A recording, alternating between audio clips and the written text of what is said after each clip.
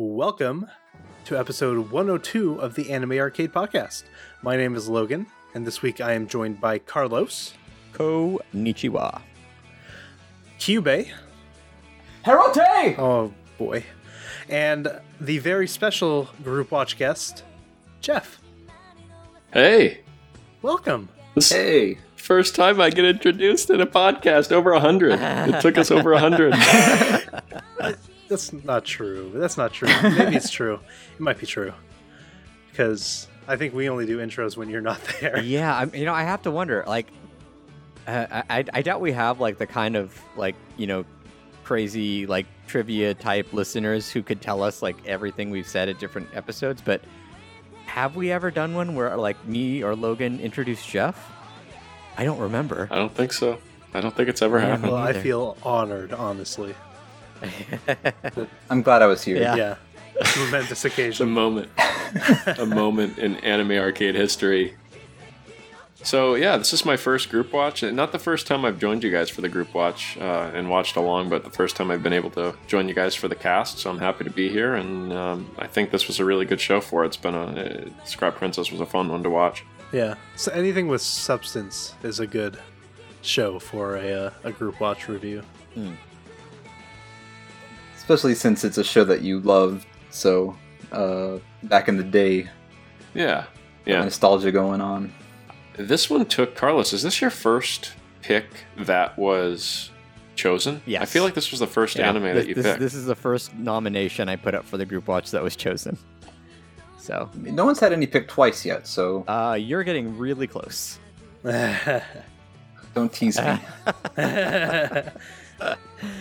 So you know my thoughts on our current list? Yeah, we definitely have a lot to talk about and a lot to look forward to. So with that, please enjoy our review. Yeah. Oh yeah, spoiler cast, by the way. If you haven't seen Scrap Princess, holy cow, do we spoil it? Yeah. Beware. Enjoy.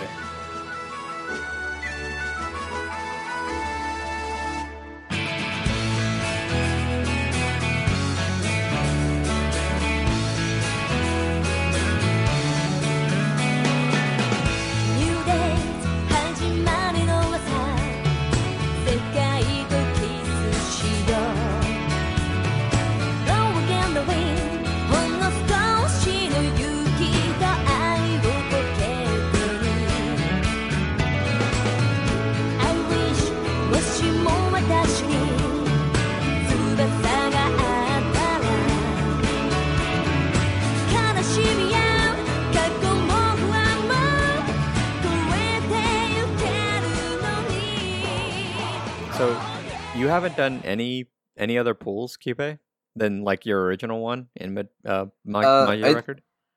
I did one with the 10x ticket pack thing for the 200 gems, but since I got 3 more 2-star girls, I figured I'll just work with this until Homura comes out or someone else catches my eye. Right. Something that I might be willing to do multiple rolls for, because it does have the pity guaranteed 4-star. So if I can save up how many stones that would be, 2,500 stones, I'll be guaranteed a 4-star. That feels like so. Is a 4-star is a 4-star the max, or are there 5 stars in that game? You can make you can awaken a unit from 4 to 5. Yeah. Cool. It starts Nobody out as starts a 4. out as a 5. Yeah. So, I'm probably going to save up as well after I use the guarantee, or not the guaranteed, the what do you call it? The gift 500 gems that they gave us on a couple rolls, and I got a few 3 stars, which I was pretty happy with.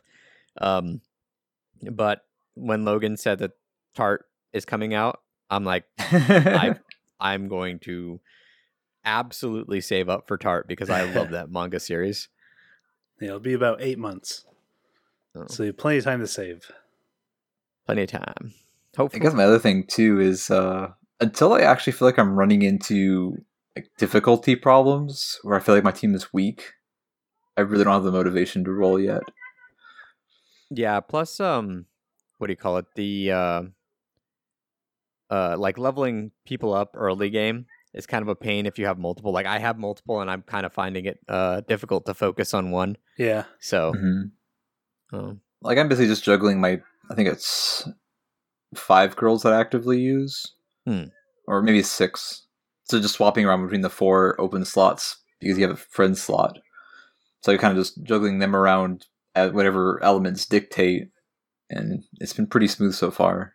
I will say I'm pretty happy that I did as many rolls as I did to because I can make almost entire teams of like one element or that's pretty nice. So it's like it's nice to have that buffer like especially for the I forget what the hell they're called, but there's like the missions for like the level up gems or whatever.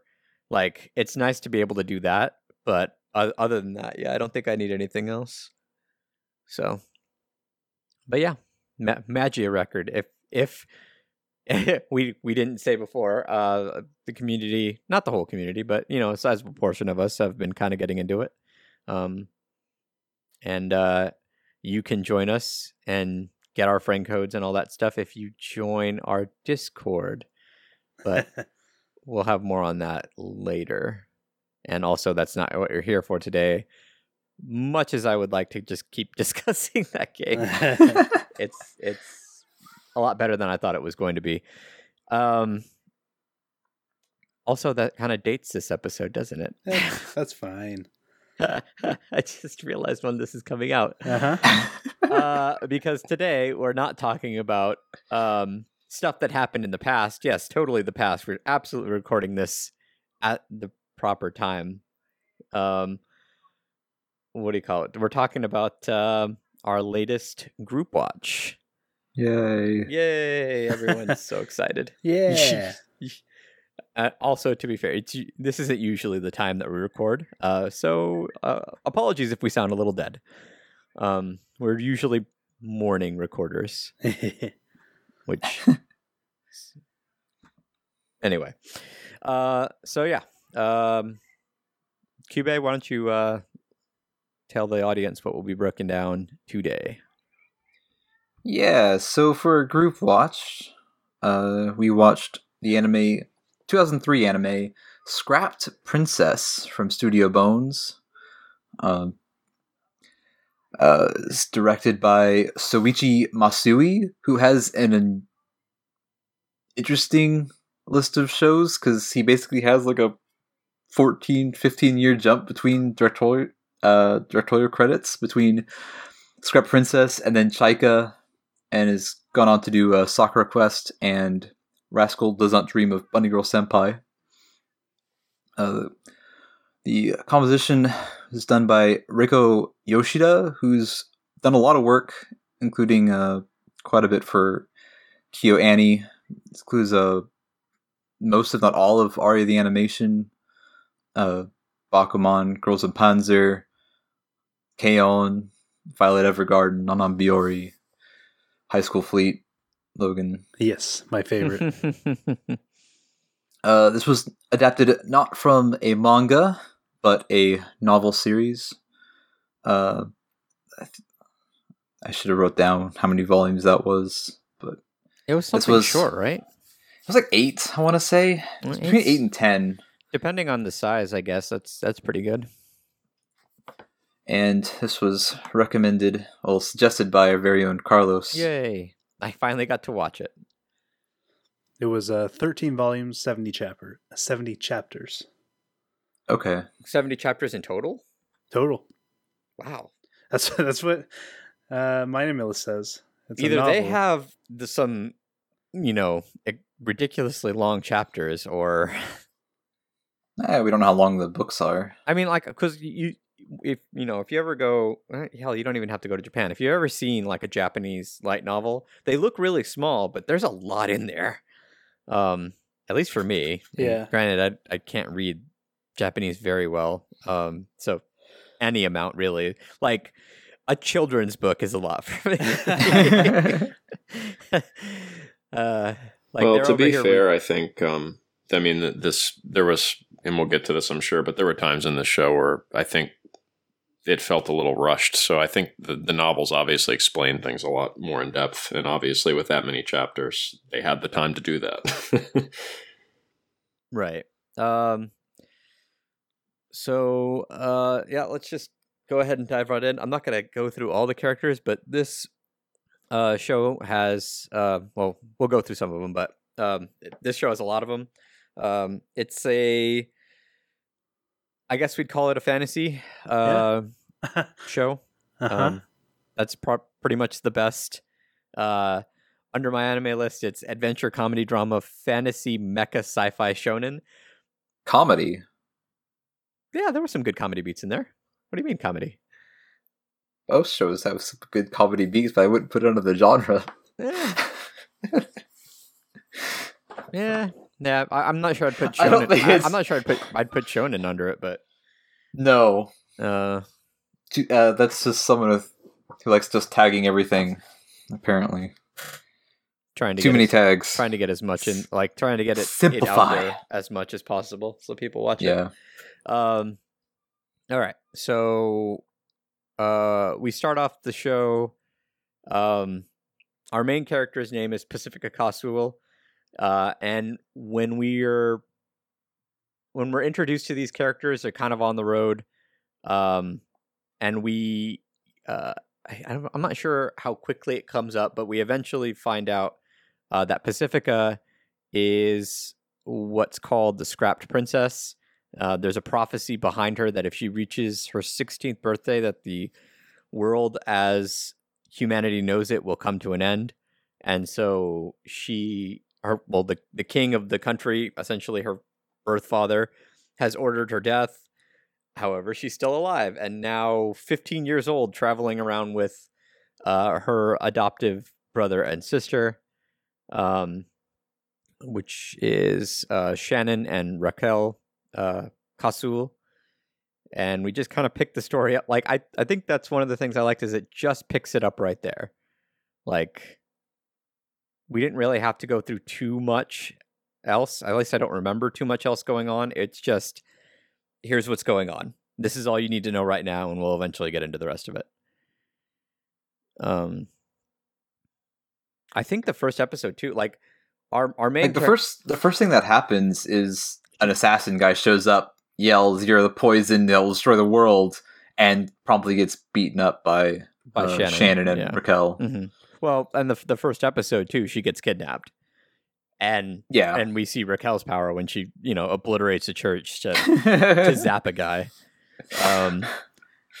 So yeah, like I think it starts off well in that way, in that it just kind of dumps you off in this world with a kind of just the basics of what you need to know.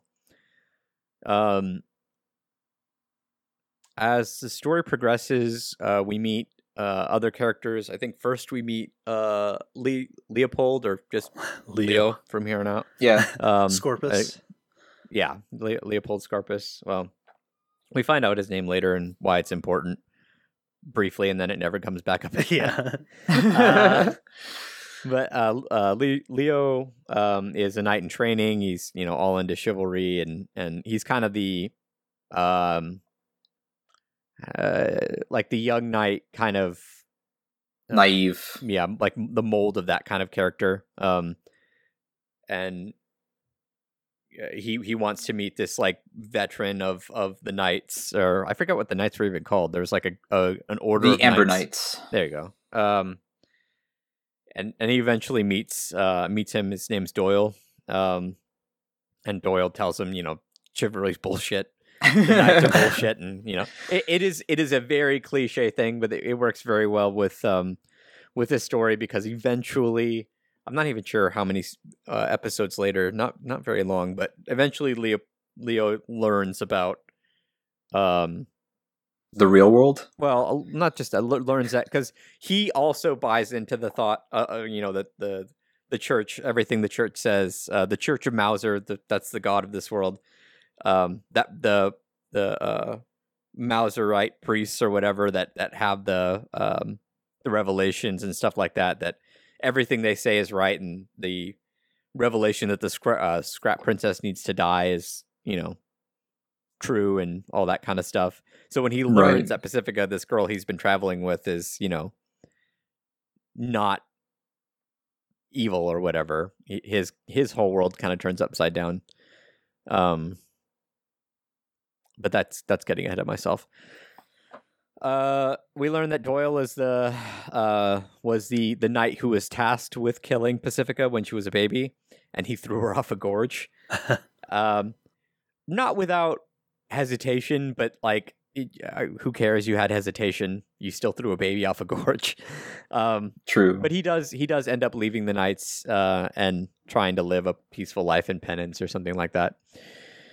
Yeah, it seems like he just left almost because of that. The way they kind of framed it is because of how could there be justice in the world if he's asked to do such a terrible thing? Right. Kind of. Knights aren't chivalrous.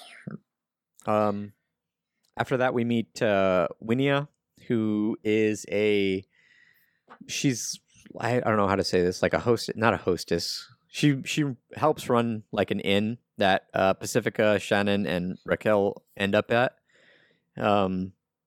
And Winia doesn't really get a whole lot after this, but I really enjoyed her first episode. We get the fact that Winia is, I want to say she's orphaned. Yeah, her parents were killed. Yeah, and so we have Winia, who's kind of like living her life in solitude, meeting Pacifica, and then because Pacifica has, a brother and sister, but, they're always just kind of been like, well, ever since their parents died, that's Pacifica, Shannon, and Raquel's parents died, they're pretty much really just her bodyguards. So in this, Pacifica and Winia have like kind of a friendship kind of moment, and they find out that they have similar circumstances but at different extremes. Because like Pacifica, obviously she's the Scrap Princess, so she's got to like worry for her life and stuff like that, whereas Winia is alone too, but for very different circumstances. It's also when we first introduced to Mr. Soupy. That's very important character. Yes. See, that's one of the things. Like, that's one of the things I can't say I'd put comedy in this. Because, like, yes, other shows have comedy beats, but I don't think other shows handle comedy breaks as well as this show does. And we'll get more into that. But, like, Mr. Soupy was always just, like, this stupid little thing that could make you chuckle, like, in the middle of, like, either the really heavy stuff or the really what the fuck stuff. It's mostly funny how long it stuck around. Yeah, well, yes, like I was not expecting all the way till the end. All the way to the end. Literally all the way to yes, the very end. Yes. Very literally all the way to the end. But yeah, we were introduced to Mr. Soupy, who is a mascot that Leo works for a bakery. I want to say, yeah, it was a bakery, and the owner of the bakery insists that he put on this mascot costume of this like doofy looking green dragon thing and like do like a little dance outside to gain customers. And most people are like, what the hell is that? I'm not going in that store ever. But the owner insists. Eventually he gets to keep the costume or something like that. Like that was his payment. That's right. That was like his severance. That's a severance pay. Yeah, because it started off with Pacifica wearing it because Raquel thought it was cute. That's where she found the job because they needed money. But yeah, eventually became Leo's job because Leo, he'd already proposed to Pacifica at this point. Yeah, well, I mean, like as soon as he met her, he proposed. Yeah, as you do. As you do. Yeah. This is also where we meet Chris. Chris is part of all they call him is like he's part of the special forces of the kingdom, and he's also looking for the Scrap Princess. So he kidnaps Winia in hopes to lure the Scrap Princess out and Shannon and Raquel. And then very promptly the next episode he gets his ass handed to him by Shannon. So worst special forces guy, honestly. But yeah, so she's saved, and right as she's saved, we're introduced for the first time to the word peacemakers. And the peacemakers order a peacemaker who we don't know the name of at this point orders a purge, and he does this weird thing where he like melts down like 6 of his priests or whatever, and Yeah. and they never get back to how that's done ever again. Anyway, and he creates this like black goo monster that like eats people in the town, and so he unleashes it upon Winia's town. And during the attack, we find out that peacemakers can, essentially, they're which one is it? Is it omniscience, where your word is law, like where they say something and humans have to obey? And like That sounds right. that's how they can control people, essentially. And so we also find out, well, we don't really find out, but we see at this point that, like, when pushed, Pacifica has the ability to break that control over people. We don't really know that's what's going on at the time, but that's what happens. And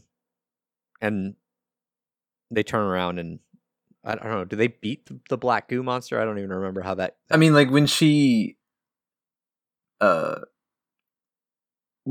Pacifica kind of snaps, it freezes the blob, and then Raquel blows it up, and Shannon like cuts its core out or something, Right. and kills it.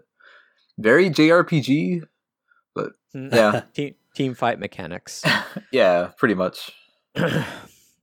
So yeah, that's the first time we're ever introduced to like a peacemaker or anything like that. But you know, just more and more we're building on people who are trying to get to Pacifica to fulfill the prophecy, or to stop the prophecy from being fulfilled. There we go. In the next episode, we have a character who becomes recurring, but not for a long while. This is Kidoff Gilot? I don't know how to say this. Kidoff is his first name. Yeah. He is a bard, and when we first meet him, he's another one of the people after, you know, he's more of like a bounty hunter type of person. Mm-hmm. And he's after Pacifica. And he has these this is kind of where we start to see we start to get a hint of what this world is. He has what he calls bugs at his command with this little, like, it looks like a lute keytar. That's a good word for it. An electric lute keytar. Yeah, an electric lute keytar. And he uses it to control these bugs. And well, again, they're drones. They look like drones, like, you know, machines. But he calls them bugs as if they're insects. And essentially, he tries to get at the group. And this is like at the point of the show where like Shannon and Raquel are super OP, and Raquel just kind of whips his ass. It's amazing. With a defensive spell, which was even better. Yeah, crush him with barrier. Yeah. Crush him. That actually reminded me. Those I'm not sure if you remember this, Jeff, but in what was it? Goblin Slayer. They use that where they use like defensive magic to for offensive purposes. I enjoy that when storytellers like write stuff like that in. Yeah. Clever use of mechanics. Yeah, exactly. It's like when people break, you know, a game, like in a fun way, not in like a stupid, I just won the game by like skipping all this shit type of way. Anyway, so Pacifica gets healed because the bugs had poison, which, okay, poison, robotic bugs, whatever. And I think in this in the follow-up episode we get Doyle again. Doyle was with them when they beat Kidoff. That's right. So Doyle was helping out. Right. It was the next episode was when we finally meet the very first of the Peacemakers. Galil. Yeah, Galil. And he kidnaps Shannon and Raquel. And there's like a confrontation, and we eventually get Zephyrus, who what was her title again? Like she's a weapon. A dragoon. Was it dragoon? At least that's what it was in the dub. Oh, well, works for me. I'm sure it was. I'm sure it was the same. I didn't write it down. But yeah, she's a weapon that can only like make a pact with certain kind of people, and we find out what kind of people that is later. And essentially, she turns Shannon into a giant. What do you call it? Like dragon mech. Yeah. And there's actually I think this one was probably my favorite fight, which is funny because it happened so early in the show.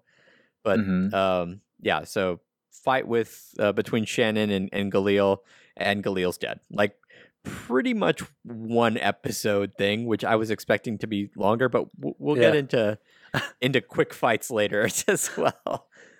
Like I didn't realize I wrote this down before, but for this episode there are 3 remaining peacemakers and the Lord God Mauser to fight back in episode 6. Yeah. So I guess they stuck to that. Mm-hmm. But in this episode, we start to see like more of the ruins look more and more like futuristic, which is kind of where I started to get the impression that like we were watching a post-apocalyptic show, just like really far into the post-apocalypse. So far that it's become a fantasy, which is where the whole sci-fi bit comes in. For those of you who are confused, although it will come in again much later. Anyway, Leo leaves the party after that because he's still kind of torn about how to handle Pacifica. Yeah, in a way. Following that, we get an arc with a little girl named Sin. Shannon finds Sin kind of milling about outside of a gate of a city, and he gives her some food and invites her to come and hang out.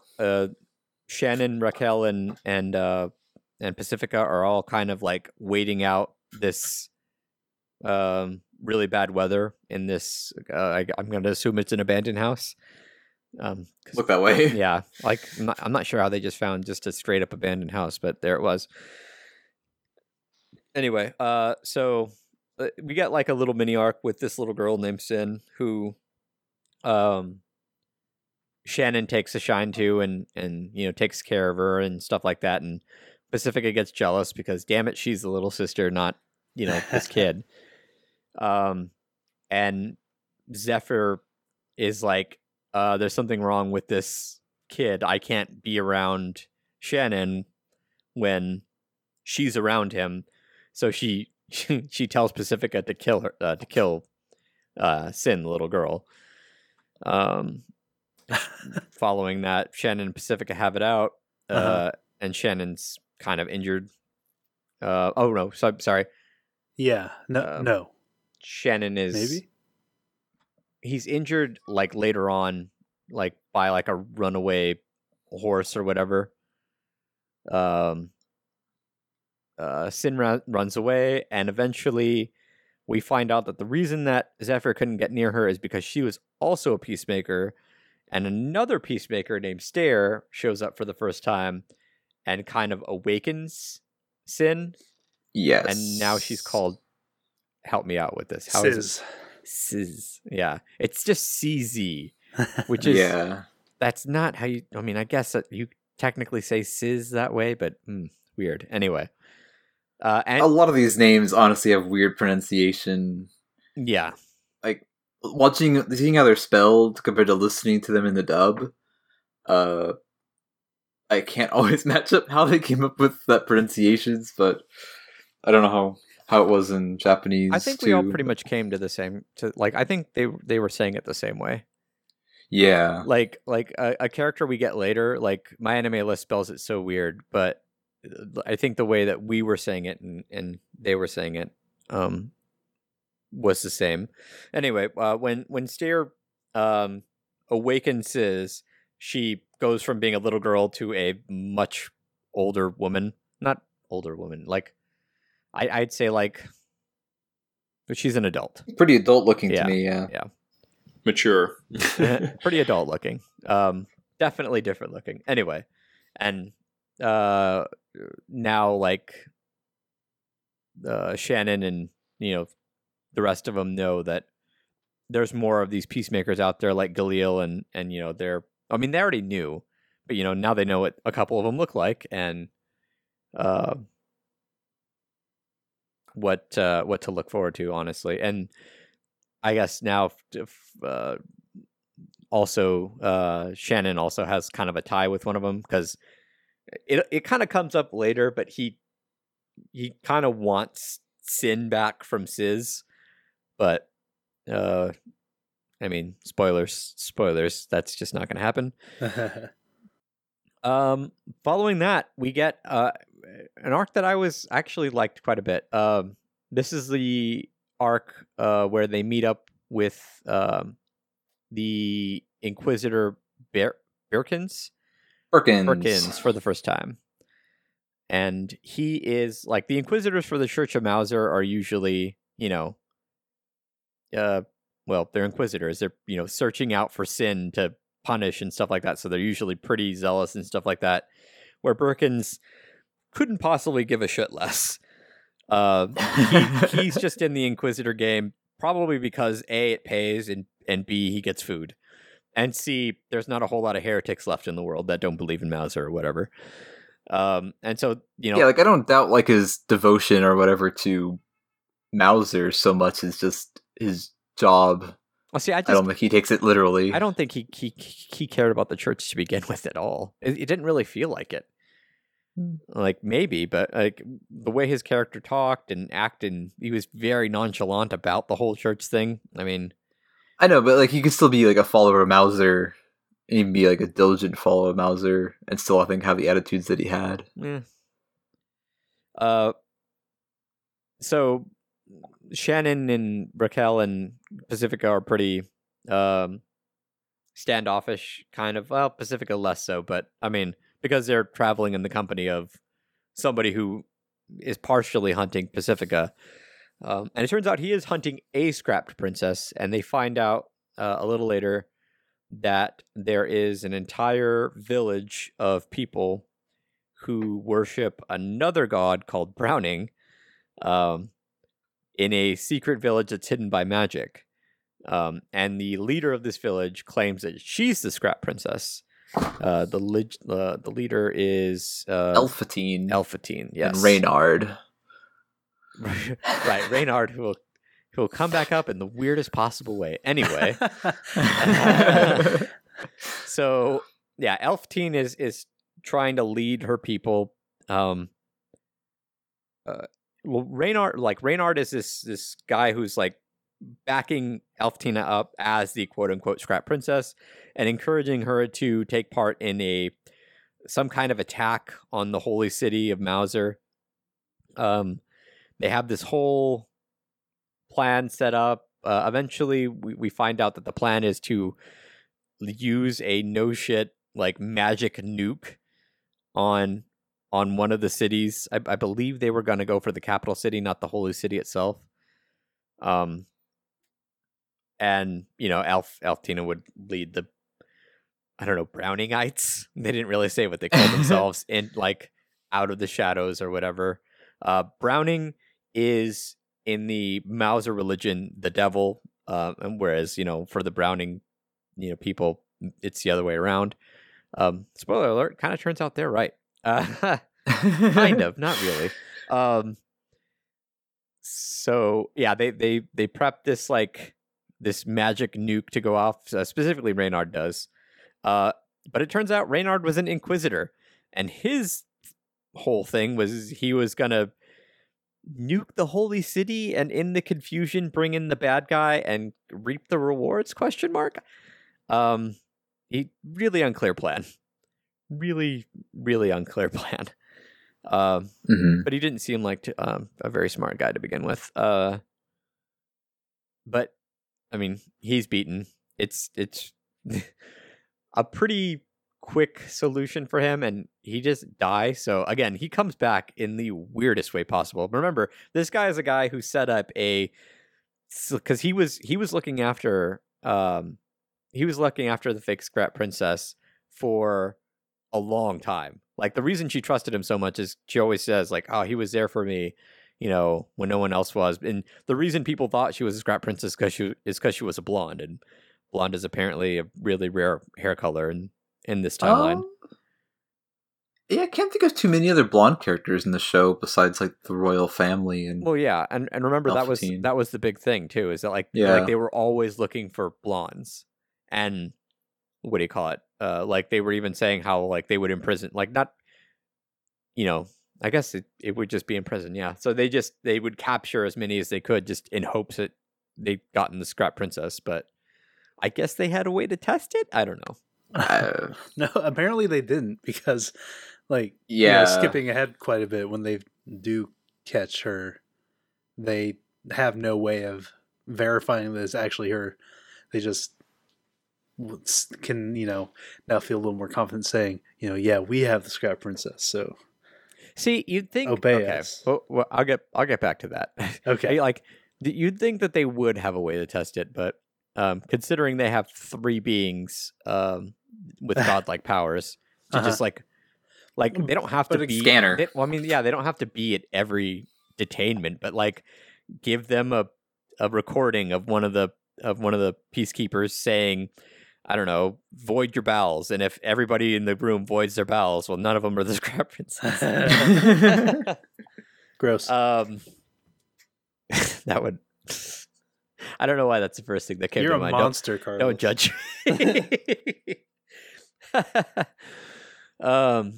Episode 11. The reason they were trying to go through the mountains and all that stuff anyway was to get to what was it was like the something empire, I don't remember. Giat Empire? Giat Empire, thank you.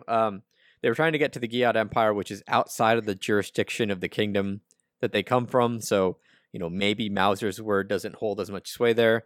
So they venture through the cave tunnels that lead to the Browning kind of village, and they come out on the other side in the Giat Empire, like near a really nice beach. And they are immediately detained by a princess of the Giat Empire. No idea how she knew they were coming. I can imagine. There's definitely, like, because the Giat Empire is way more familiar with the technology of the past, of the quote unquote ruins. So they're detained by what they call the Beast Princess. Her name is Senes, or that's what the Giatians, whatever. That's what they call them. You'll call her, because apparently they're dicks. Here, like, you know what? Take a step back here. The whole time we've been covering this, we've been seeing Chris in the regular, well, not the regular, like the capital of the kingdom. And Chris has just kind of been going through this process of being adopted by a noble, even though he's a failed special forces guy, and the noble is the head of the special forces, and then kind of trying to make nice with the royal family, especially the prince. And like, the Baroness set them up, like, she wanted them to be friends with each other. I mean, and they do become friends. And so, like, in this episode, we actually see Chris, like, we see Pacifica's mom for the first time, but it's through Chris. Chris is taken there, and the Pacifica's mom is under house arrest because she doesn't want her daughter to be murdered. And, you know, How dare she? yeah. So they get to meet, and we get to know that Pacifica's mom looks a lot like her. Yeah, but going back to the Giat Empire, Senes, like, kind of demands that Shannon and Raquel start working for her, and they even have like a little duel, which Shannon handily wins because he's Shannon, and in like first half of the show or more, he's virtually unbeatable. And after this, we find out that Senna specifically is very well knowledgeable, I guess, of like the technology of the past, of these like the ruins that we see all over the world, because she has gotten like this mobile fortress kind of up and running. And inside this fortress, there is a, what do you call it? Like an artificial intelligence that used to be a weapon like Zephyrus, but is now just an AI called Natalie. And she's part of this ancient ship. The Skid. The Skid, right. Just a lot of questionable name choices. But yeah. Well, when you take place that far into the future, words, meanings change. And here we see... as well towards the end of this episode, the control that what do you call it? Peacemakers can have over the world, or that they do have over the world, as Lady Styre is like commanding a fleet under the guise of Stennis's older brother, Prince of the Empire, and they're going to destroy. Or they're going to try and destroy the Skid, which it just occurred to me right now that the ships from the Giad Empire and the land ships from the Kingdom have the exact same weapon layout. Like when I made that comment back when we watched the last 4 episodes, I was like, "Oh my god!" You thought they were from the same empire? I thought they were from the same country, and now I'm just realizing they must really love that weapon design in that world, just like. Or that's what was left over from the past. And everyone just copies the same. I can't imagine a ship that's just all front end cannons being any. I'm just imagining the most maneuverable. I'm just imagining a fire at the front of the boat at all times. Anyway, episode 12 is a huge dump of information. Okay. Yeah, this one's a doozy. Yeah, Pacifica is the key to the world. We kind of figured that. I mean, she's like kind of the center of the plot. The Providence Breaker. Yeah, she's called the Providence Breaker. The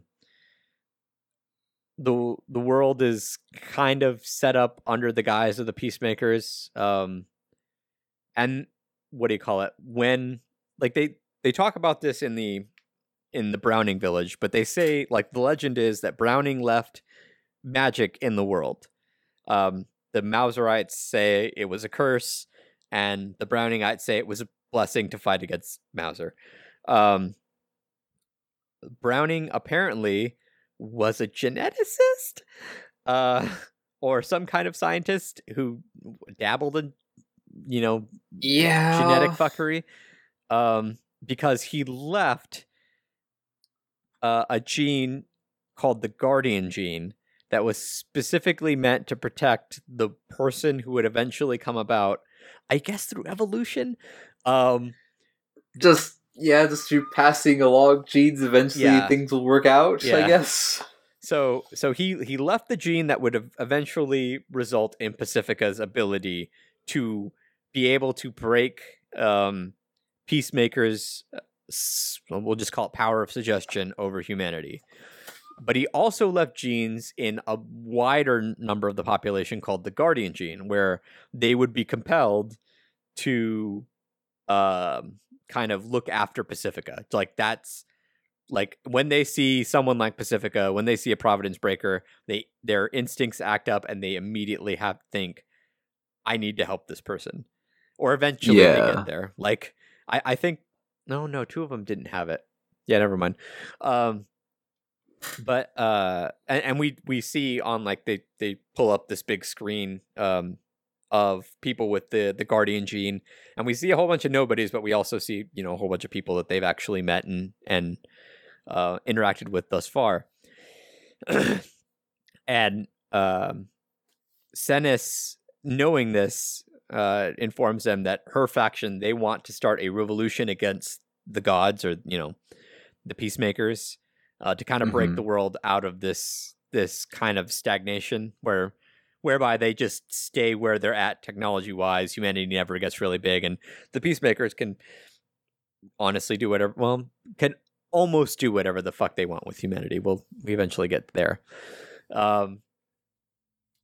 But this kind of breaks Shannon a little bit, because he's not comfortable with the idea of everything he's done thus far kind of being not preordained, but kind of like a compulsion within him rather than something that he thought he was doing himself.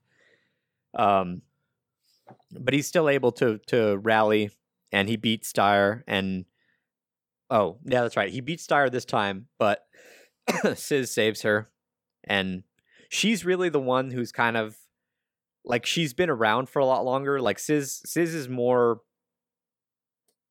like, I don't know how to say this, like a blank slate. Like she doesn't really have a whole lot of emotion. Both her and Styre have been they've existed for the same amount of time. But Styre has been around humans for a lot. Like Sis has kind of been like in hibernation for the last she was millennium. dormant for a while. Whereas Styre is more human in that she very clearly has machinations of her own against the Scrap Princess, or maybe even against humanity. We find out later. And at this point, Sis kind of gives them an ultimatum for the final fight. And that's when they start moving the skid towards the kingdom. I think they say something like, if you don't show up at the kingdom at this time, for every day you're not there, we'll kill 1,000 people in the capital. They gave him 15 days. That's right. And then 1,000 people will die every day until they meet again. Heading to Leinbahn. Right. And which is the capital. Yeah. Who is Dustfin again? I have him. That's the name of the... Go ahead. Dustfin is the name of the planet as they know it. Right.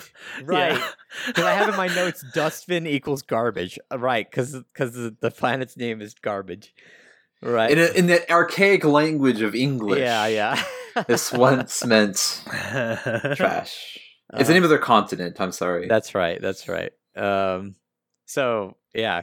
So we get more and more of the backstory. Essentially, their world is kind of like what our world becomes after an amazing space age, I guess. Episode 13 is less of a data dump. They just kind of reiterate that Pacifica is kind of humanity's ace against We do get some landmark numbers though. We get 5,000 years ago, the DNA was planted.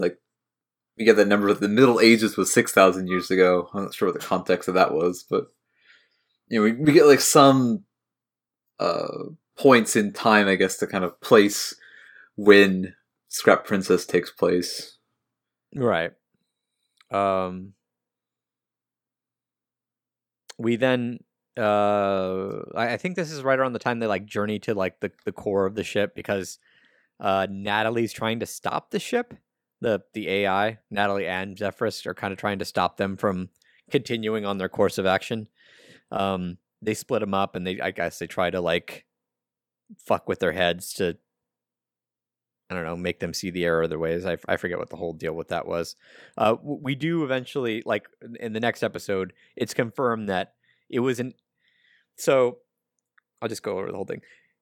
Humanity was attacked by aliens. Humanity then created these AIs, these peacemakers, to help them fight back the aliens. And their whole job was to keep humanity safe.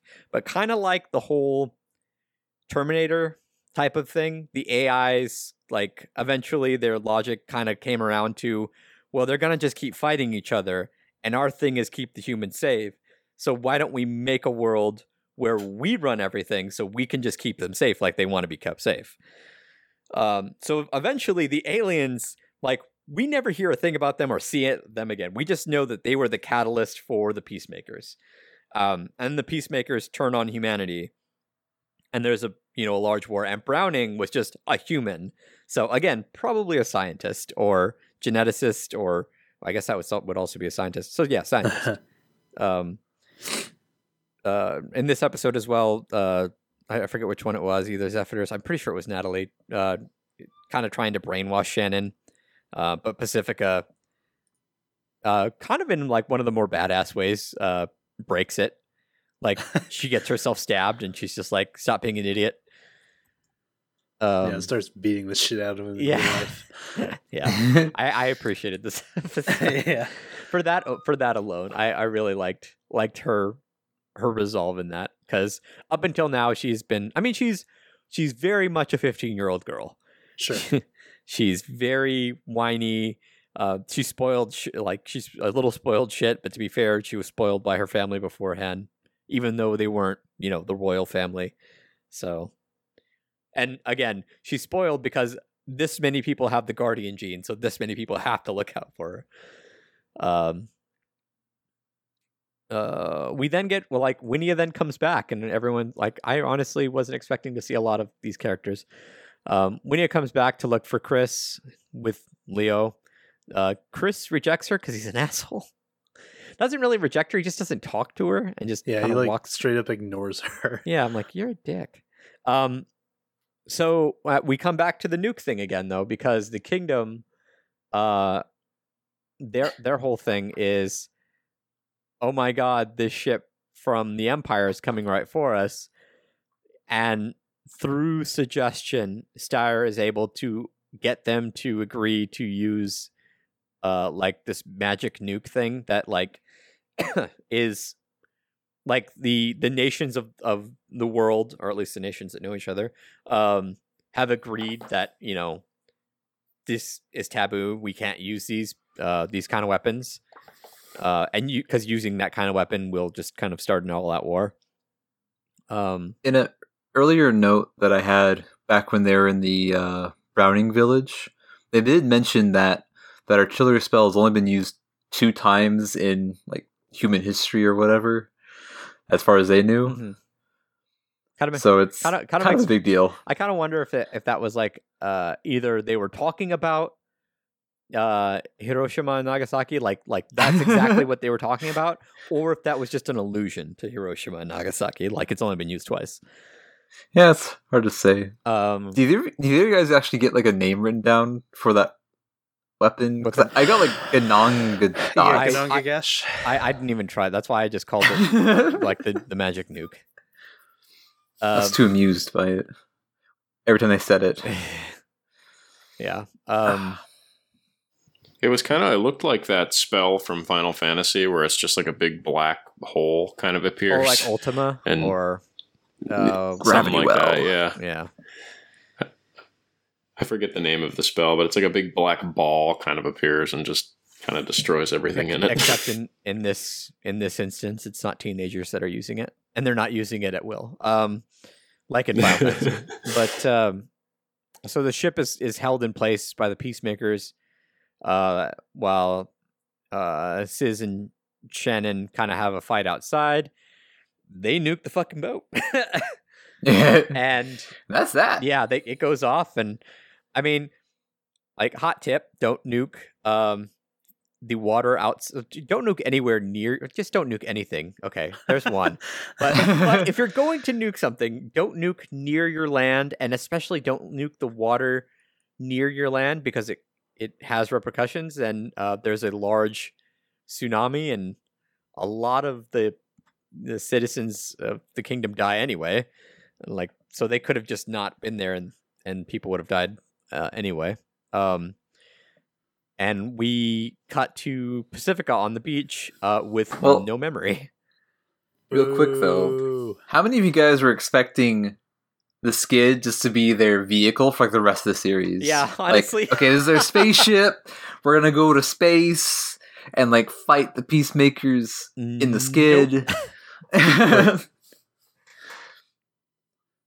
They went to space in the skid? No, I'm saying how many. That's what I was thinking. Yeah. Oh, gotcha. Okay. It's okay, this is their vehicle to get to like leave the planet and like fight the peacemakers on their terms or something. I see.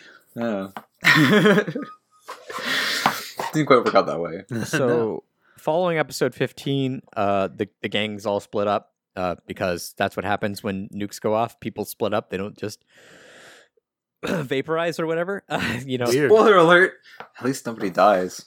Yeah. So no one's dead. No one's dead from this doomsday weapon.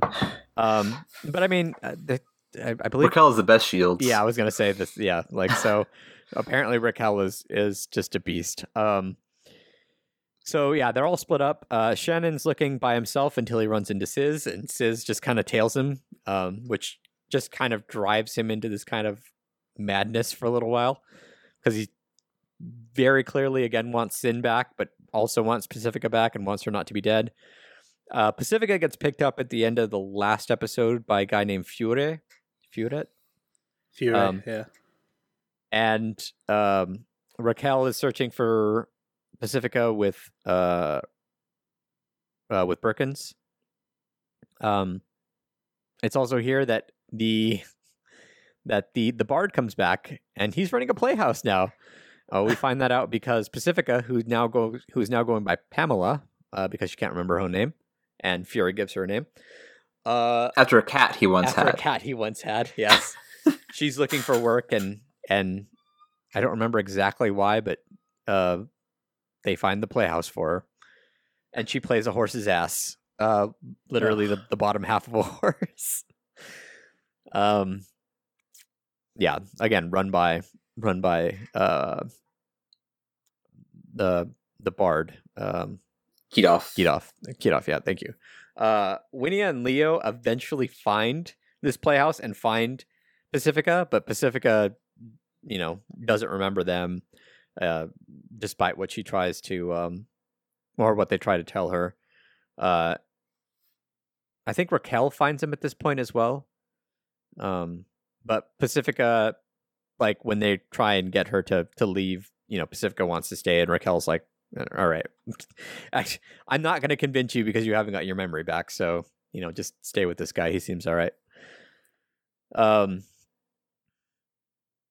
Also, okay, so like I have to revisit this. So this is also the episode where was it Reynard? Yeah. Where Reynard comes back. Oh, yeah, because they all show up in the same... They all show up. That's when Birkins and Raquel show up. They all like kind of appear in the same scene. Yeah, so they go to like one of those like little ramen type of carts or whatever, like a cart that serves food, and they're all there, and Reynard's serving there. It is the weirdest way to reintroduce a bad guy, and it's like, I guess he quit the church? I don't know what's going on. Well, everyone who loses to Pacifica and company end up just retiring from their current gig and doing something mundane. That is the pattern. Yeah, Kedoff decides to run a playhouse, and Chris decides to be boring for the rest of the show until the end. He decides to be exposition for the royal family for the rest of the show. I don't know if we want to talk too much about like some of the more geopolitical stuff. But after the attack, after using the artillery nuke, magic nuke, the Empire themselves declared self-defense because they're being attacked by a Giat ship. And the general just like itching to fight the Giat Empire. And from there, he goes on to remove the Baroness from command of the special forces and promotes Sturm to that role. Because the Baroness was talking against him. Right. So she basically got removed from her post because of that. Yeah, so yeah, that really, like, I was expecting for that to matter so much more. Like the appointing of the other guy never fucking mattered. I mean, he was cool. I liked him by the end, but I was like, I was expecting for you to be a dick. I guess. Yeah, for a character who shows up as much as Sturm did, it's amazing how like little we know about his motives or anything about him. He has a lot of paperwork. Just so much paperwork. I get the feeling that he's just exhausted all the time, and he doesn't really want to deal with anything. I don't know. He's like the Japanese salaryman of the show. He's just like, Of generals. I can't be bothered to deal with this extra shit. You guys do it, and I'll just say I didn't see you. So yeah, what do you call it? Pamela stays with Fiore for a little bit, until they realize that Pacifica's still alive, and there's like more of a the king orders more of a push to find her. So like there's a ramping up of searches, and Chris's unit is remobilized after he was, having fun playing Noble Son or whatever. And we find out, I'm not sure if it's in this episode. Yeah, it is this episode. Either that or the next one. That his unit is called the Obstinate Arrows, which we had a lot of fun with because that's a terrible unit name. I think we were calling them. They don't know what it means. We were calling them the Abstinent Arrows for a little bit there. But yeah, so there's a ramping up of a search, and Fiore's like, all right, well, we need to get the hell out of here. And right as he's like, we need to get the hell out of here, he gets a knock at the door, and it's his old commander or whatever. It's like, we need you to come back. Calls him Wraith, I guess it's his code name, and he's like, we need you to come back for a mission and stuff like that. But in asking him to come back, he sees Pacifica, and he's like, boom, I got her. There's a scrap princess. Oh, his acquaintance was name was Slay.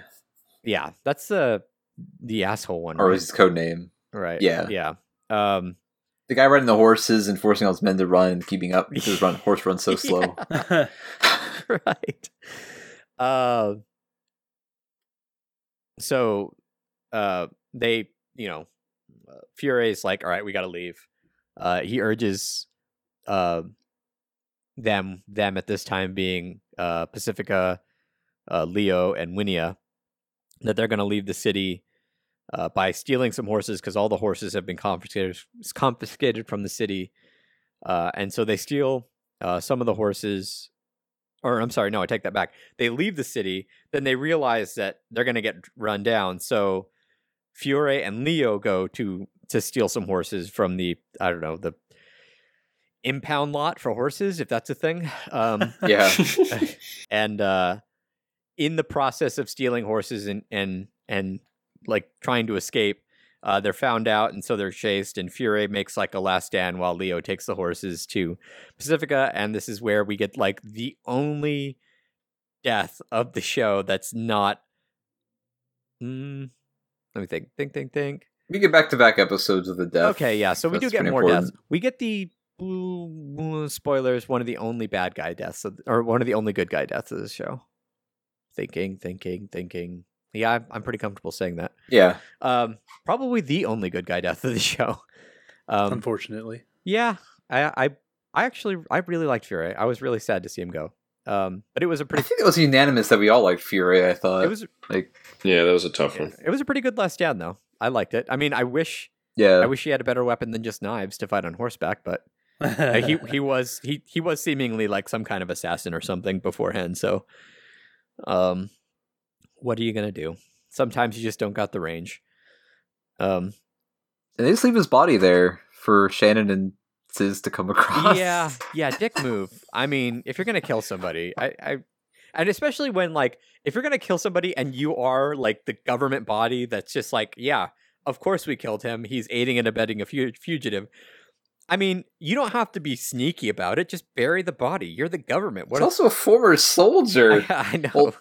Well, Slay said he's like technically even still is a soldier because he never like officially. I mean, at that point, did some paperwork or whatever to leave. At that point, or resign. It's treason. So I mean, oh yeah, but still, just you don't have to. I'm not saying put a marker there, but don't leave his body for just people to find. mommy, what's that? Taking a nap. Yeah, he's taking a nap with a dirt nap. Yeah, with a bunch of red stuff around him. He spilled a bunch of punch. Really, really red punch.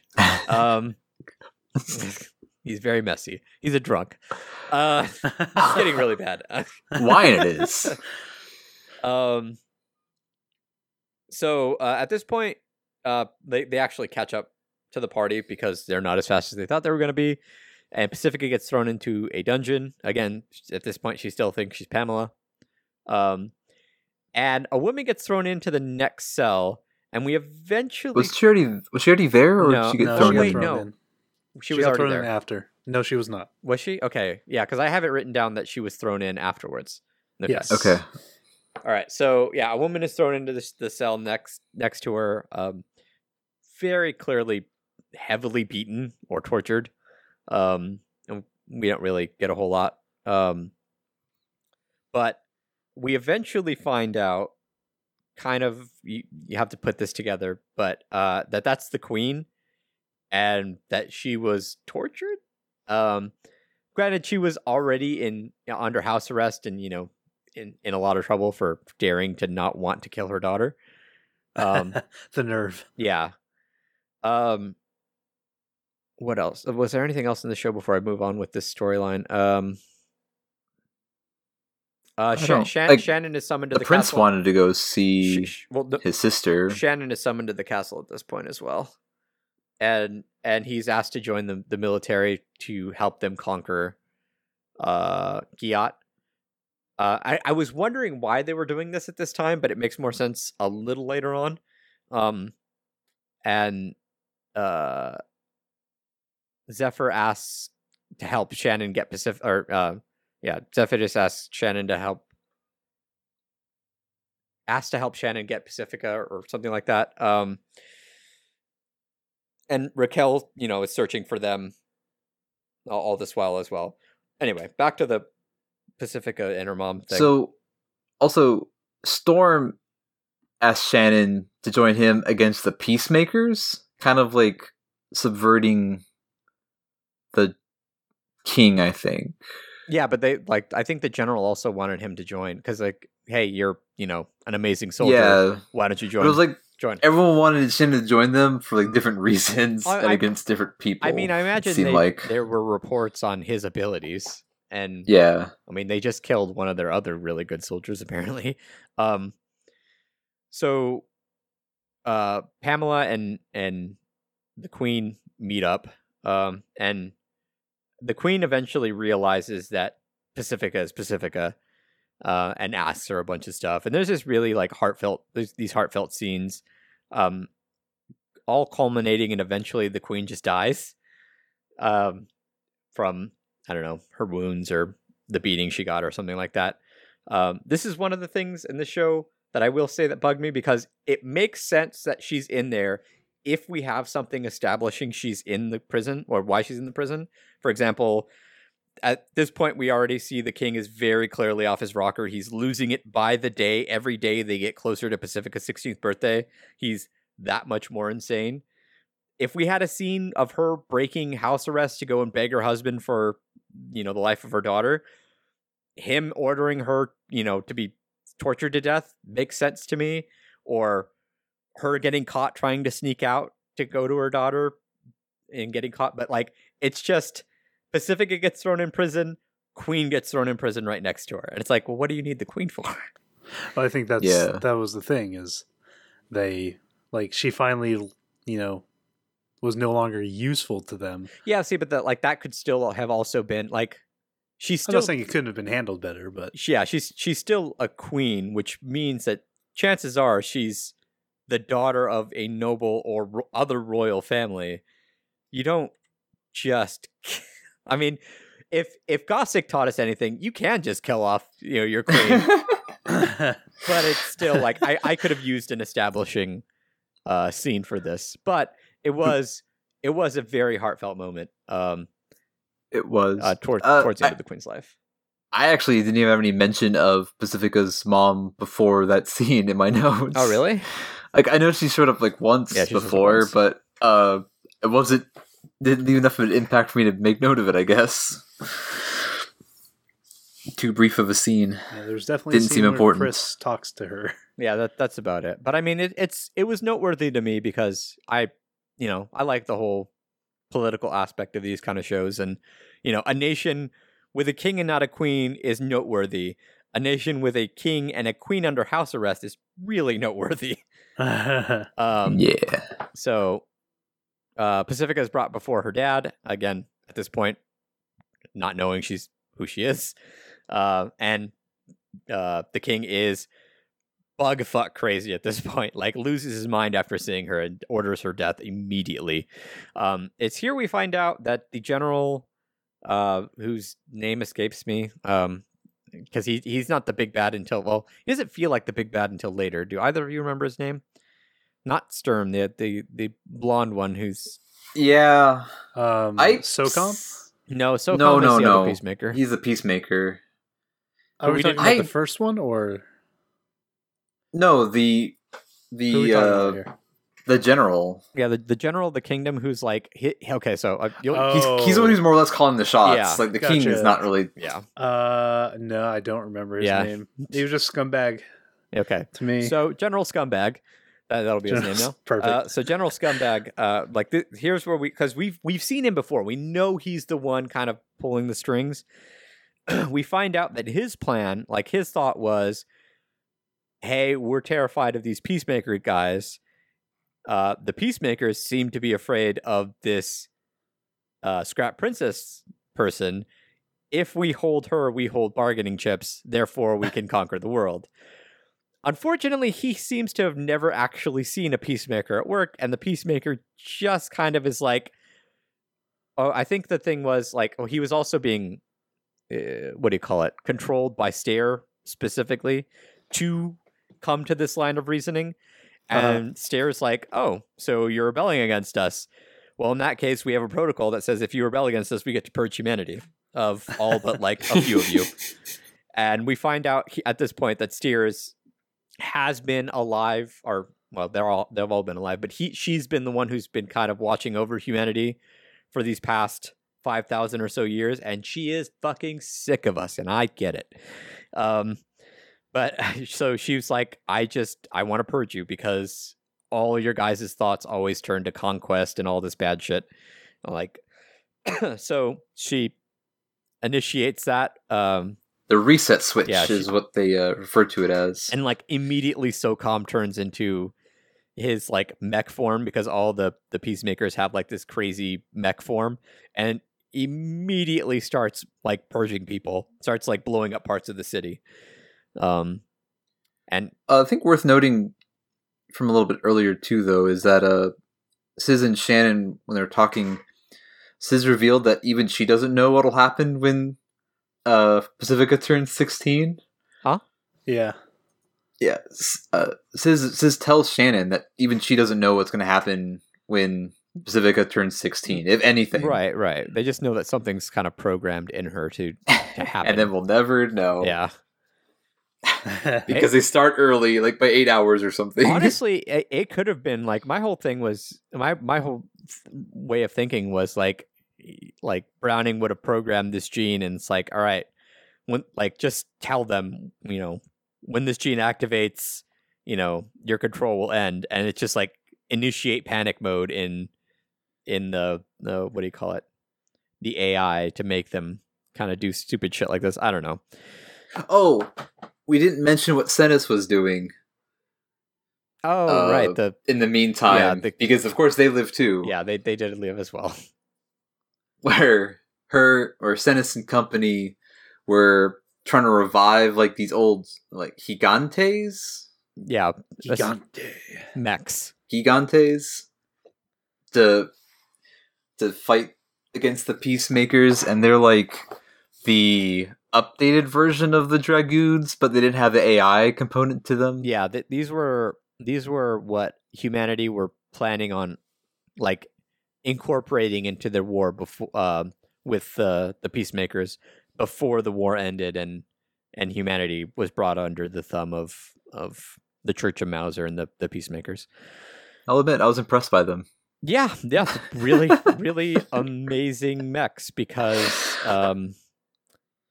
In the immediate next episode, we get a battle. Shannon, previous episode, Shannon eventually snaps out of his funk and is like, "Well, fuck, I need to defend the world, I guess." And he decides to trust Zephyrus. This was really, really quickly done. But I was like, "All right, fine, get out there, like you know, just." Fight. He's back into the wall. He'll do whatever it takes. Fuck it. Just get out there and fight. So, Shannon gets ready to fight, and what do you call it? Senes comes with their mechs, and it's peacemakers versus humanity now. And you're thinking, because Shannon has always been like the guy to finish the fight. Nope. Today is Senes' day, my dudes, because Senes and her other two mech pilots fucking stab Star in the head and kill her. Like, and I was like, is she dead? There's no way she's dead. It has to be like, yeah. I'm like, There's like no fake deaths in this show, by the way. No, there are. They don't really mess around with that. I love that though. I was hoping it was going to be like SOCOM or something like that, because SOCOM has been nothing this whole show. But yeah, like it was Steyer, like the big bad, the one who's been pulling the strings literally the entire time, dies instantly right here, and everyone's like, completely unceremoniously, he's just dead. What? Why? Because I mean, that happened with the first dude as well. Like the guy that we were thinking, oh, okay, so here's the big bad of the entire show. The first peacemaker, I can't remember his name, didn't matter. Galil. Yeah, because he died like that, and we're like, well, oh. Yeah, but there was a big fight with, like, and granted, this was a big fight too, but there was just this quick stab, and like dead. Like, well, because like, I think at first it seemed like the Senes and Cumber kind of beat down, like they got hit to the ground or whatever. Long extended fight, back and forth, and they kind of recovered to finish her off. Yeah, I don't have many notes in this episode. There's a lot of fighting. It was actually the previous episode. I forgot to get to it, but like it's the previous episode that Pacifica gets her memory back. So yay! After 5 episodes, she's back. Even though she was still herself, she was just Pamela. So she was essentially just the Scrap Princess without memory being the Scrap Princess. So I guess aphasia didn't really hit her that hard. What do you call it? So afterwards, after the battle, Shannon and Pacifica have like a little motivational talk where Pacifica decides she wants to live, because throughout the series she's kind of been saying, stuff like, maybe it'd be better off if I just died, because, all these people are dying for me and all this crazy shit's happening because of me. Not main characters. Mostly main characters are not dying for her except for Fury, but, you got to imagine some people died in that crazy beginning of the Purge. I think it was interesting there with her in the fact that she's obviously kind of depressed by the fact that people are dying for her. I mean, Shannon clearly goes to lengths to not kill anybody up to that point, and I think that was kind of a big moment for her, though. At the same time, Shannon was like, fuck you. I've dedicated my life to protecting you. You're not going to get suicidal on me. So episode 22, they were once again on the run. Because the kingdom at this point, the General Scumbag was like, all right, well, my previous gambit didn't work, so we absolutely have to appease Mauser because our city is in shambles, so let's send the army after the Scrap Princess so she doesn't make it to her 16th birthday. And it's at this point that Chris and the obstinate Arrows break free from the army, and they're like, no, we're gonna help Pacifica escape. And again, General Sturm, being the Japanese salaryman of the army, just being like, whatever, let her go. I didn't see anything. What is it? He said something like, they told me to stop you, but they didn't tell me not to stop you. And I'm like, that is some like, God, like, good for you for like this one moment, but like, man, any other of your duties in the military, that is going to land you in some serious trouble. I don't know. He didn't see anything. Okay, apparently, yeah. So yeah, they're trying to get out of there while the kingdom's hot on their heels. That's really the only thing I have for this episode, for episode 22. For 22? Yeah. I mean, that's when we first meet what at the time I thought was like the Peacemaker's leader, because like SOCOM has a discussion with, right. We find out later. Yes. And then she has a conversation with Pacifica, tells a story about basically. That's not till episode 23, but yeah, No, that was 22. that she talks to the leader of who? Yep, Oh, it was the end of 22. huh. I guess I don't remember that well. Then leave that. That's what I have here. But they do have like some kind of. I remember they did have like some talk about like the end of the world or something like that. Right, Uh, but no one else saw her. right. It was only Pacifica who saw her. Right. Okay, so they do like they talk like was Because Pacifica's the taking a bath, because as she there's- does like every other there's so episode many in the baths series. in this show. And it's just Pacifica taking The them. Like, the Japanese. I don't think anyone love else their ever baths. does. Okay, yeah, I do remember that now. Yes. So episode 23 starts with a lot of talk, and eventually it comes around that the prince, who I don't think we've named yet. This is Prince Forsyth. Forsyth. He's I think been. it's- Is it Force? No. It's probably like Forsyth, but like Forsyth is what I always heard. Okay. Yeah. Forsyth is what I heard. Yeah.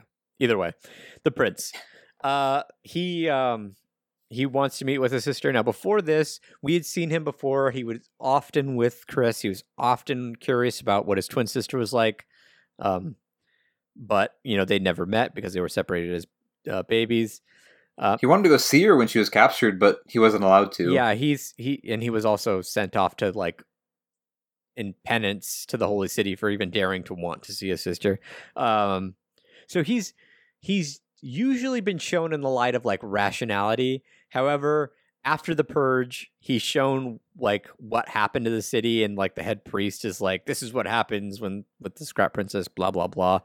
And that one meeting or that one saying from the priest gets him to stab Pacifica in the back and then stab himself in the chest. Literally stab her in the back, by the way. Yeah, Not quite like literally. Like they meet for the first time, and Pacifica, being Pacifica, tries to make small talk with It was very cute. with food. Again, she's very much a 15-year-old. If there's one thing I could appreciate, it's that the protagonist was not at all like, you can't even call her OP, like overpowered, or she wasn't like an amazing warrior just because like she had a prophecy written about her. She was a fucking 15-year-old. yeah. I mean, she never really gained any kind of ability to defend herself or do much of anything. She just she was the MacGuffin. Yeah, exactly. She's got the Providence Breaker. But she can't control it.